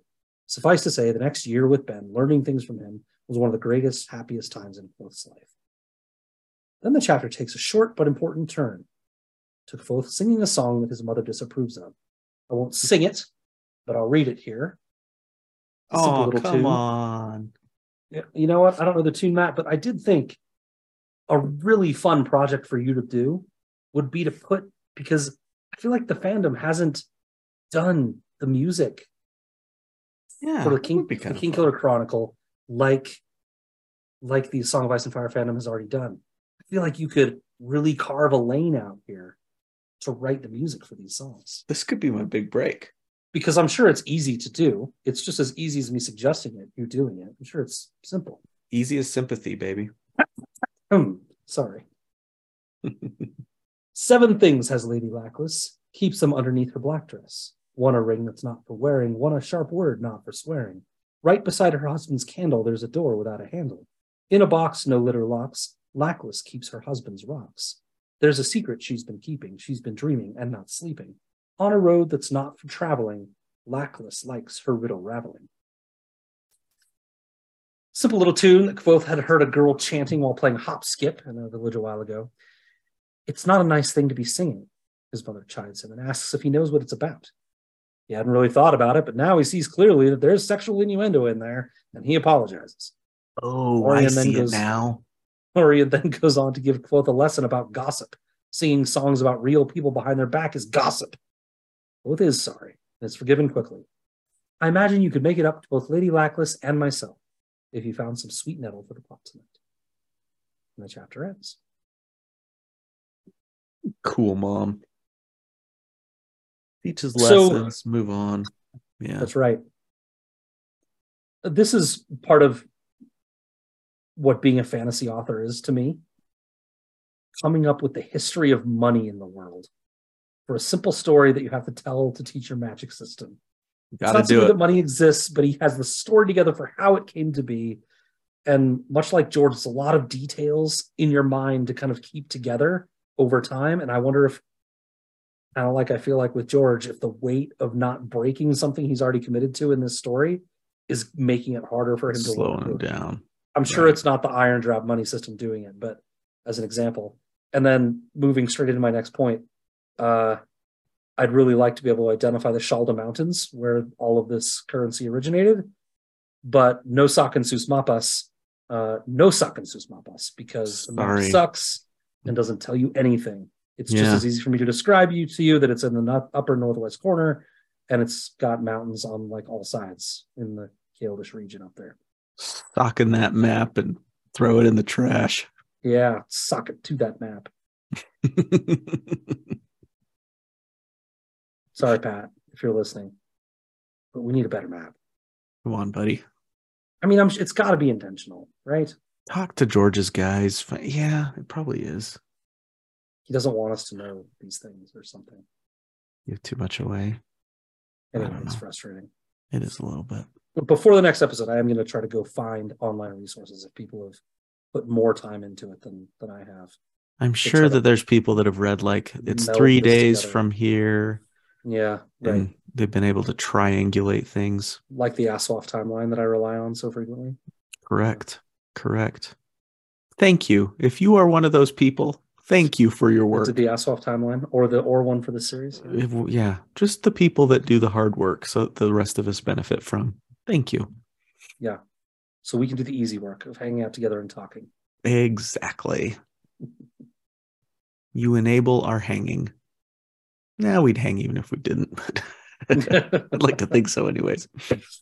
Well, I think the fact that we do this makes it easy not to hang because we know we got this. Sure, because we have this.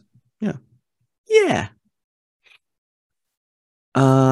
Man, the law of sympathy was easier to wrap my head around. For the most part. Why do you think?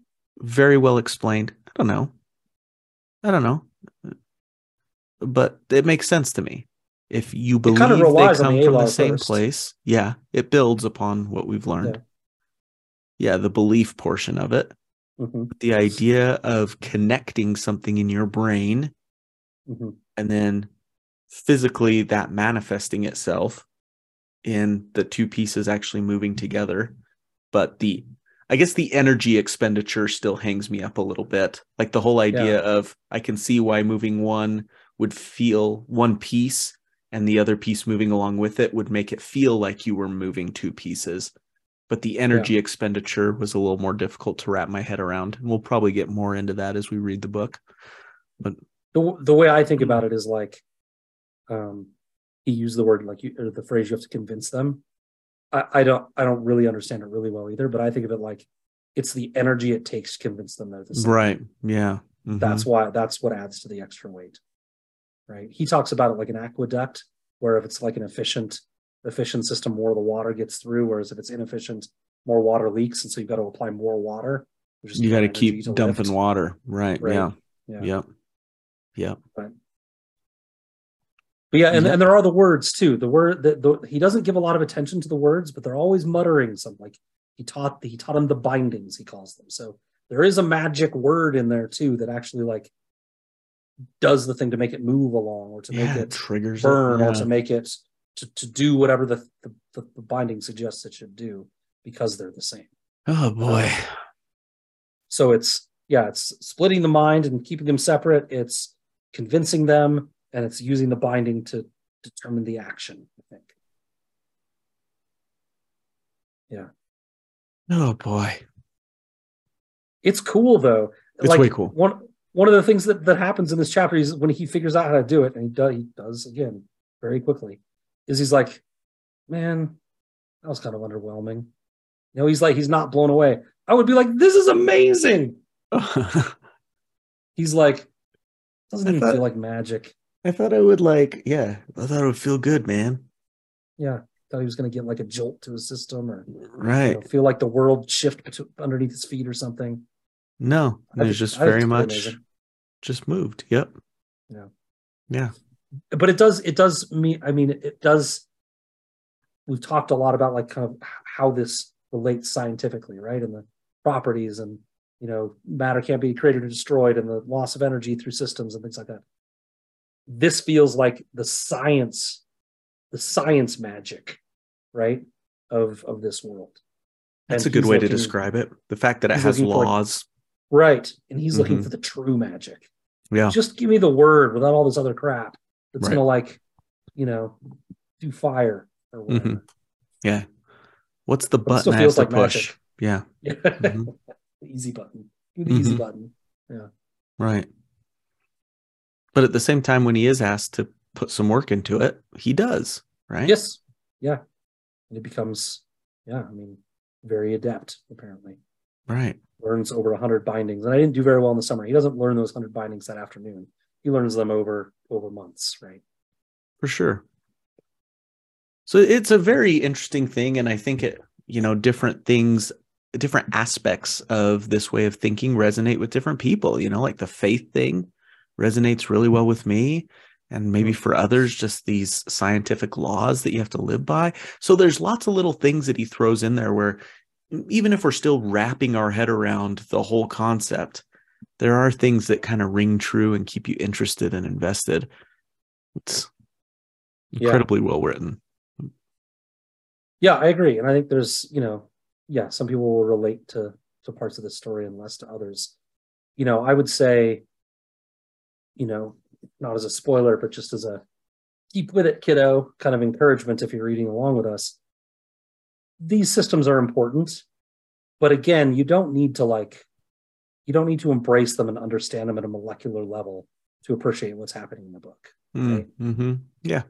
And, when he says, I used sympathy to do this thing, you can just kind of, what it means. He's convincing these things are the same and then causing an effect, right? You don't need to think about all the sciencey relational stuff. If you're into it, dive into it. I think it's really cool. Right. But depends what you're into. Just treat it like the Force. Just using his mind to move stuff. That's right. George Lucas would have come up with this kind of detail about how the Force works. That's not how the Force works. Yeah, we'll do it. We'll just do it. We'll use the Force. We'll use the Force. That is one of the better lines of that movie. It is. I want to watch The Force Awakens again. That's a pretty good show. I like that. I really like. I've never backed down. I really think The Force Awakens is a fun, good film. Mm-hmm. It's a little bit of a remake in some ways, but it's still good. It's still fun. They do a good job with the characters. Absolutely. Introduce 3 great new characters, right? And then they proceed to run all 3 of them into the ground. Or 4. I guess I forgot. We got Rey, Kylo, Finn. Those are really the big 3. And Han Solo Part 2. What's his name? Oh, Poe.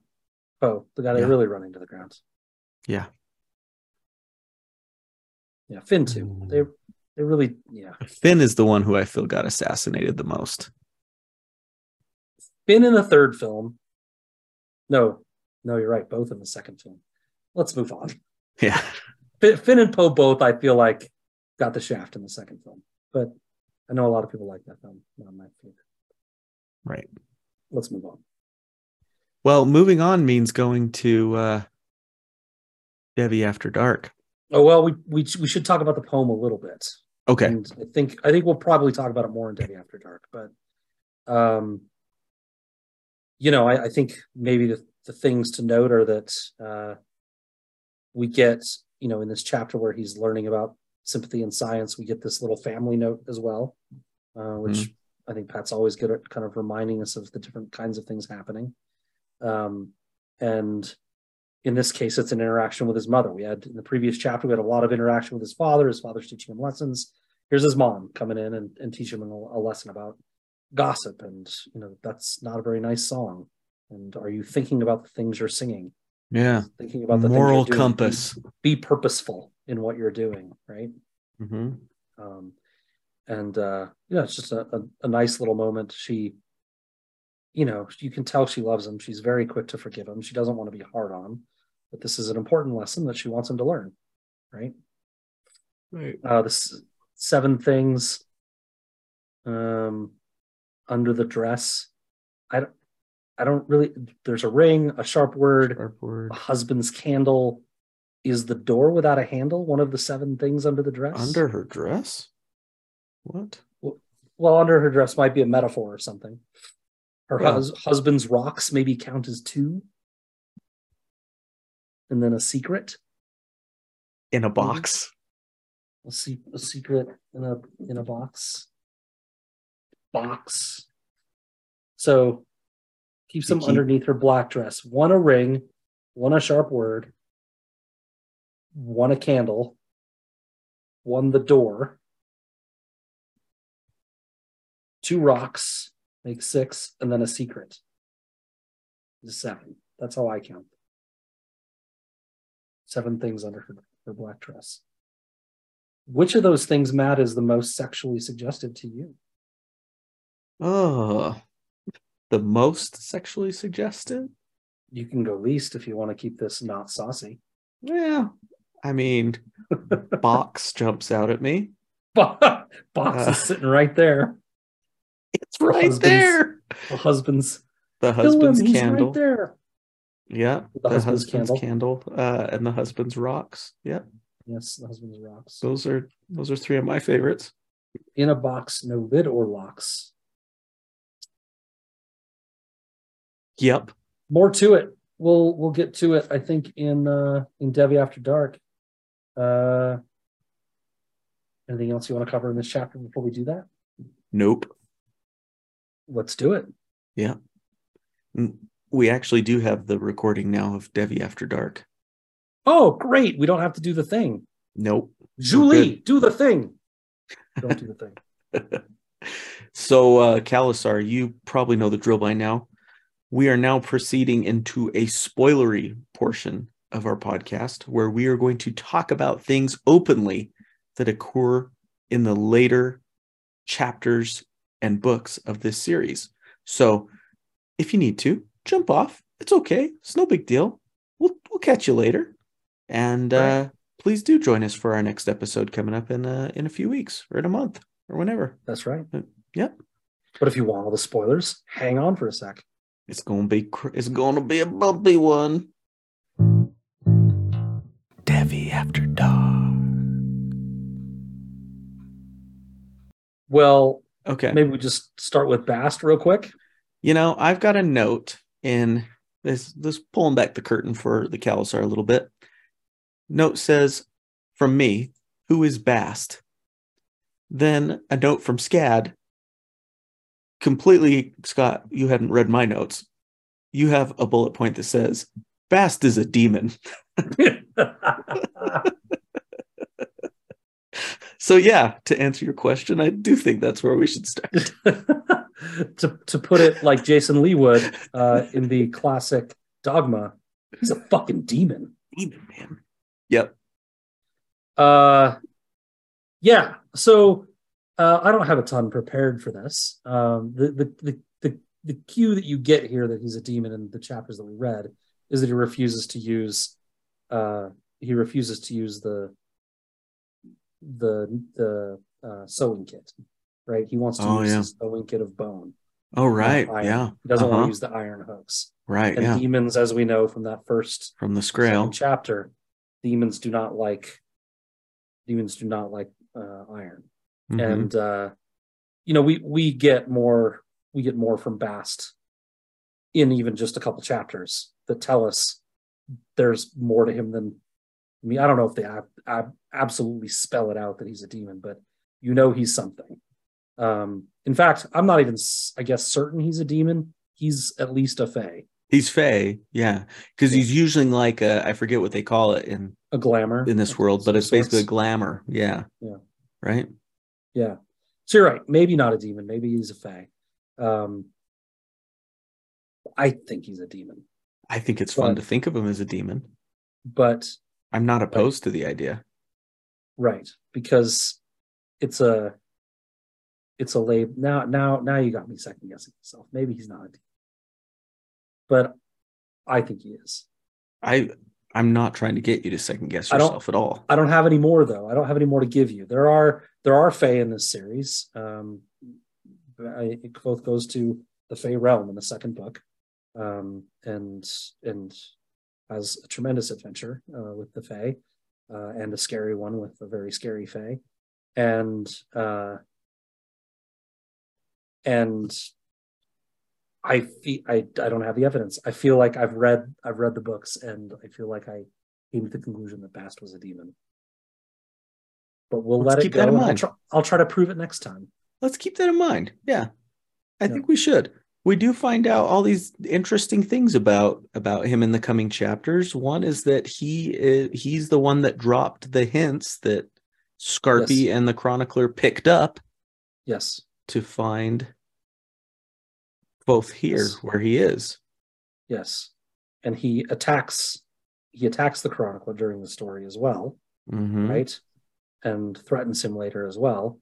But he attacks him, and that's maybe where I think it's noted that he's a demon, but I'm not certain. Anyway, yeah, he's certainly got some interesting motives, right? Um, Part of it could be Fae or demon, either way. We know that Kvothe ends up meeting with the Fae. I don't know how to pronounce it. It's the magic tree in the Fae realm in the second book. And Bast doesn't actually know that now. He finds that out later from Kvothe, and he freaks out, right? And so we know that that's not the motivation for why he's with Kvothe.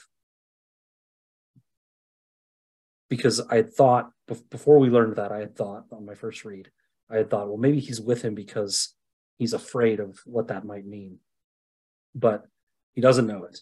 He learns it when we do. So why is he there? I don't know.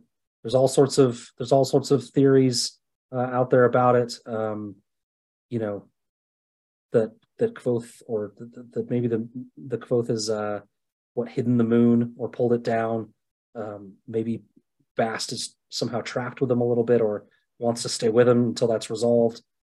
I don't know. I don't think we have the answers for what Bast is and why he's there. What he is, maybe, but why he's there, I feel like it's one of the many questions we do not have an answer to yet. And it's frustrating. Why do we pick these unfinished books? Yeah. Because they're good. Because they're just freaking good, you guys. I might never read a finished series again. I don't know. Why would you even want to?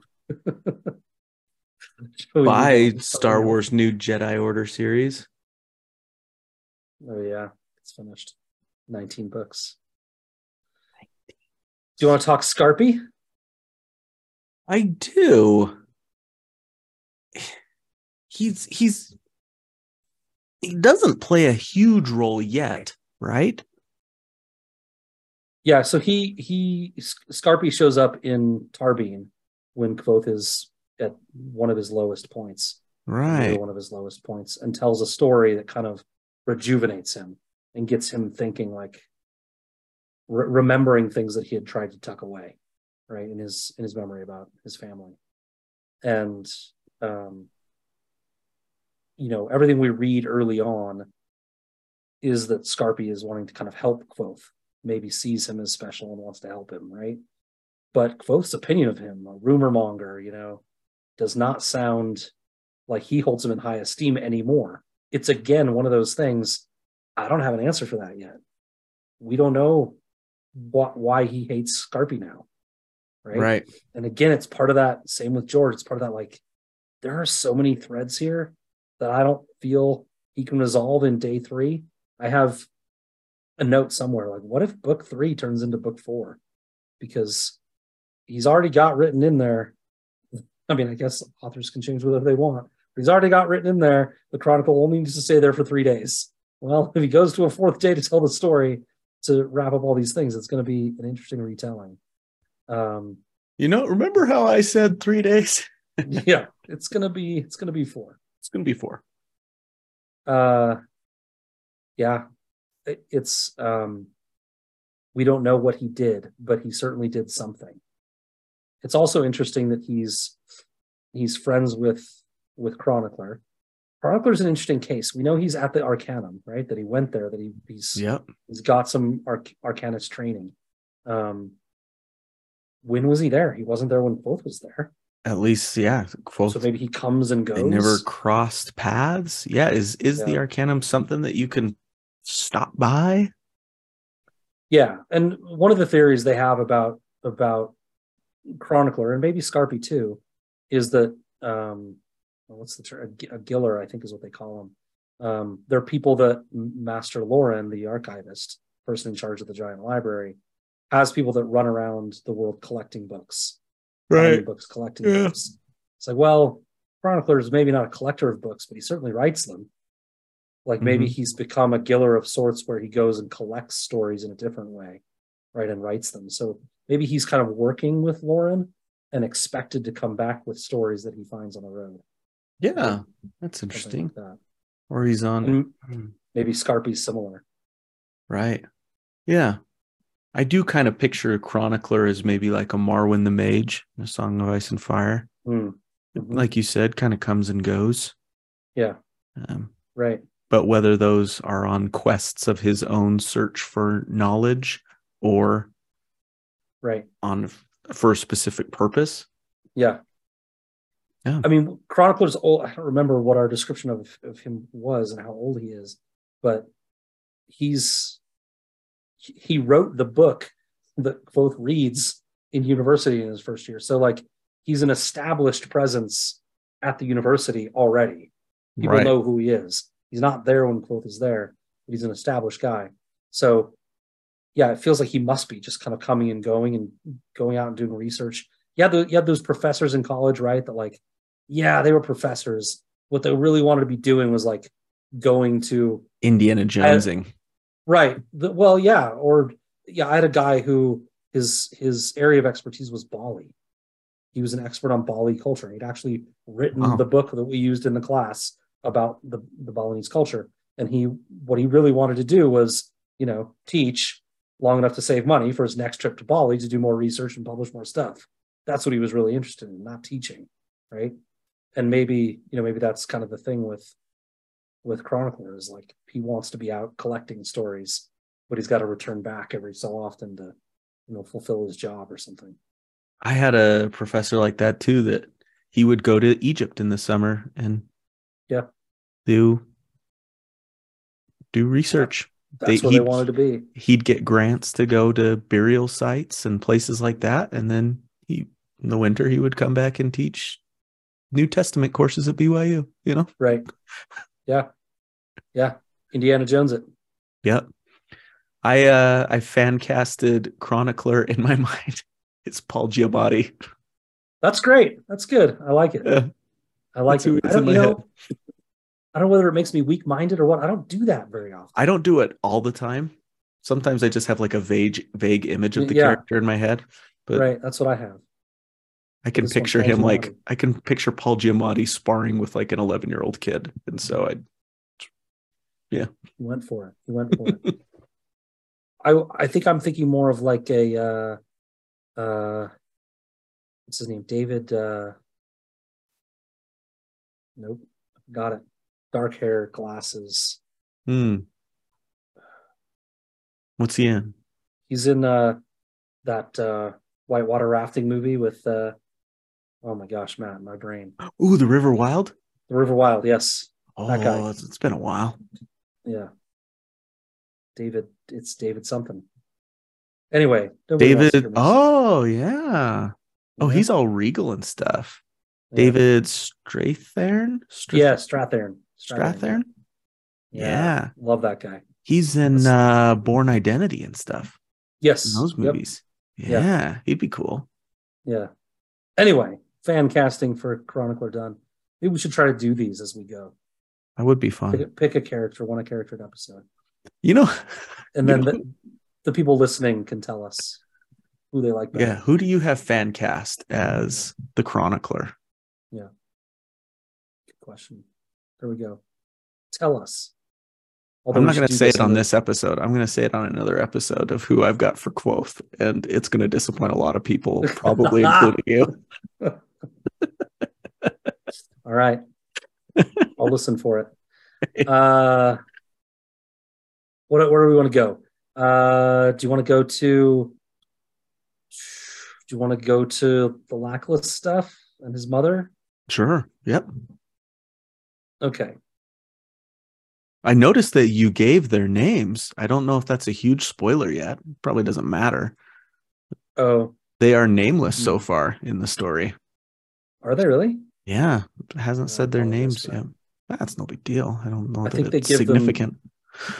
One thing people should know is I am reading ahead. I'm trying to get through the series one more time while we're covering. So I'm on page 200 right now.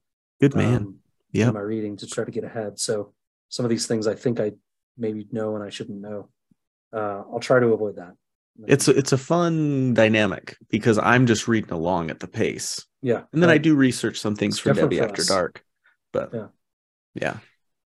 So the theory goes that Kvothe's mother is is a member of the Lackless family. We've been told that she was a noble and that Kvothe's dad stole her away from that painful, terrible, boring life and brought her into the Rue, right? Mm-hmm. The theory goes that that she's so noble that she's a Lackless, and the Lacklesses are one of the greatest noble families around. They're like sixth in line for the Vintish throne or something. The Vintish throne is like one of the most powerful kingdoms, right? So they're high nobility. Her dad, if the rumor is true, is Aculeus Lackless, and he is only behind, it says, the royal family, the Prince Regents, Mayor Alvernon, which is not mayor, it's mayor, which is just a title. Mayor. Duchess Samista in terms of their rank. So why do they think that's true? We know Meluan Lackless, who Meluan shows up in book 2. We know that her sister ran off with the Adima Rue, right? Like we're flat out told that her sister ran off with the Adima Rue. We're also told that Kvothe finds Meluan's look extremely familiar, but can't place it. And he knows it's not from his time at the university or Imra, the city near the university. Yeah. So this is either like the easiest mystery to crack or the biggest obvious misdirection we've ever seen, right? And we'll kind of feel like we've been had a little bit, right? It feels pretty obvious. There's also later Kvothe sings a song that his dad Arliden wrote for her. Dark Lorien, Arliden's wife, has a face like the blade of a knife, has a voice like a prickled brown burr, but can tally a sum like a moneylender.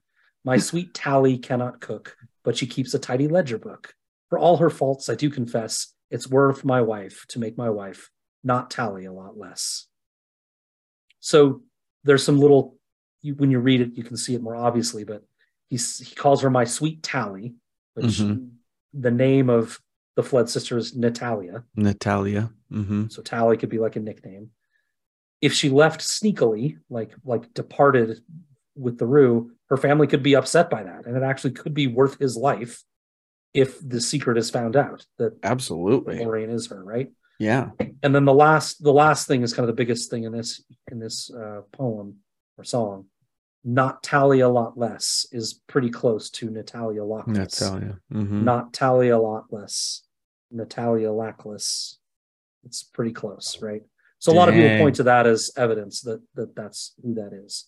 That one seems like one of the slam dunks. It feels like a slam dunk. Yeah. It feels like there are different levels of mysteries to suss out, right? Yes. Germ does the same thing. Right. Like to build our confidence up. He's going to lob us a few softballs. Yeah. She also, Lorien also says after the rhyme or the song that he sings in the chapter we just covered, she says, you could make it up to Lady Lackless and myself if you go get some honey nettle for the pot or whatever. Yeah. So not the honey pot. Well, yeah, whatever. Yes.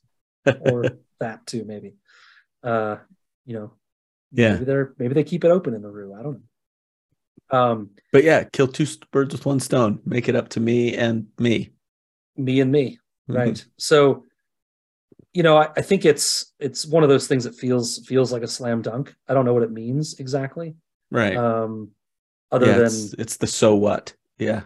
Well, there's some things. I mean, there's another poem about the Lackless that we get later, and we can go into that in another episode. It makes Kvothe, an heir or in line. Kvothe an heir. Exactly. And there's a line from one of those poems that says, one of the things that's missing from the Lackless box entrance is the blood of the sun or something like that. So right. That would put him in that rhyme, right? And I guess the only reason I really wanted to talk about this is that, and I haven't delved into this enough. I still need to spend some more time with it, but I think all this ties into the Lackless box itself and how they can open it. The Lackless box is much like Kvothe's box that he has in his room. It's lidless, no seams, no locks, but much smaller. It's like the size of a book, almost like a thick book. And much like the Chandrian songs, I feel like maybe these nursery rhyme songs are kind of like the keys to them, right? those songs aren't lies about the Chandrian. There's nuggets of truth in them. And there's nuggets of truth that might be the key to actually opening these boxes that the Lackless family's had their box for thousands of years, and they've not been able to open it. They're afraid of breaking it open. They don't know what they'll do to what's inside. And they don't, yeah, I think it's thousands of years, if I'm remembering correctly. And we'll come back to this, unravel it a little bit more. But, while Lorien finds the poem offensive or gossip, I think there's more to it than that. And I think probably she knows there's more to it than that as well. But she doesn't know what, right? And I feel like part of Kvothe's big journey is going to be, I don't know exactly why. I have some ideas. We'll go into it more later. But I think it's going to be figuring out how to open that box. His own Lackless box. And I think the answers will be similar. The answers will be similar. Yep. Yep. The files are in the computer. They're in the computer? We can leave the Lackless stuff there, except that I do want to say there was one more line there from Lorien that is ironic and funny. Always think about what you're seeing, honey. And it's a pity she hasn't told her husband that, because her husband sings a song that literally gets them all murdered.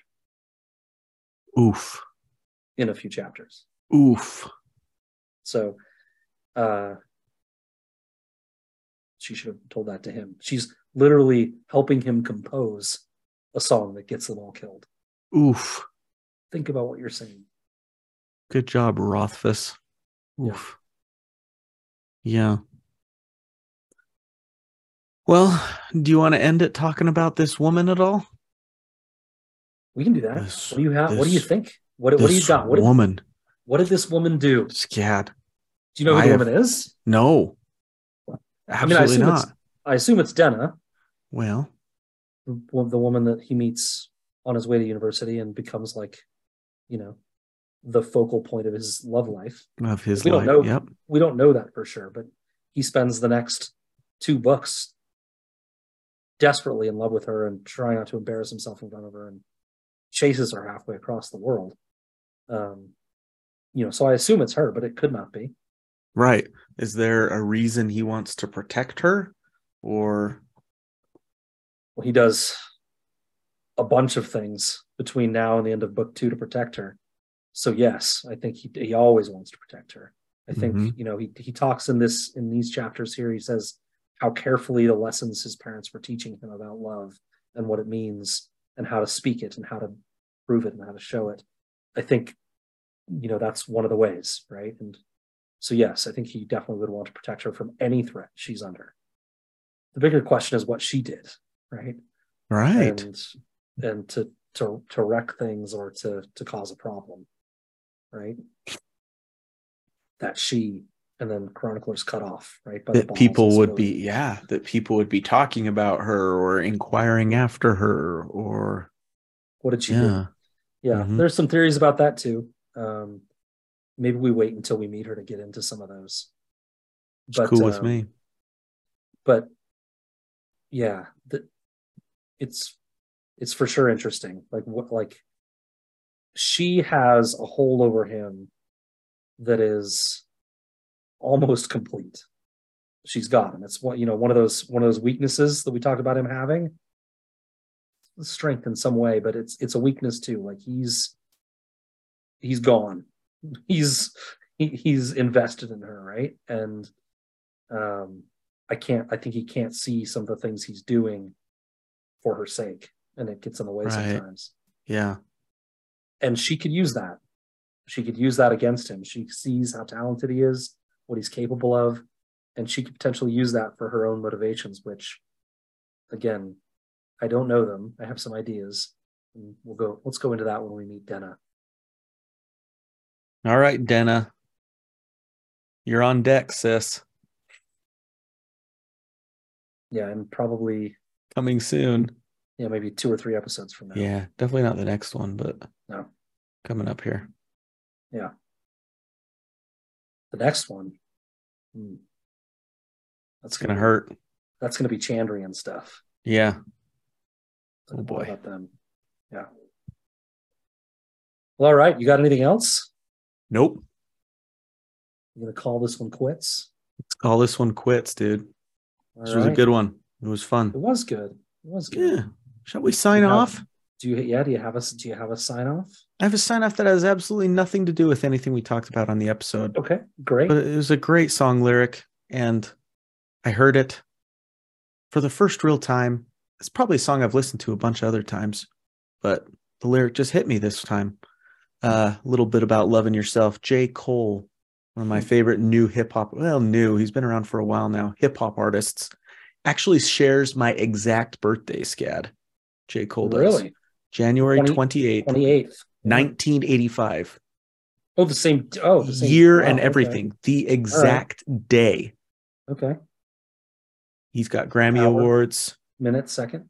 I have a podcast with You've my got buddy. 1 million plus listens in your podcast. Dozens of people listen to. Yeah.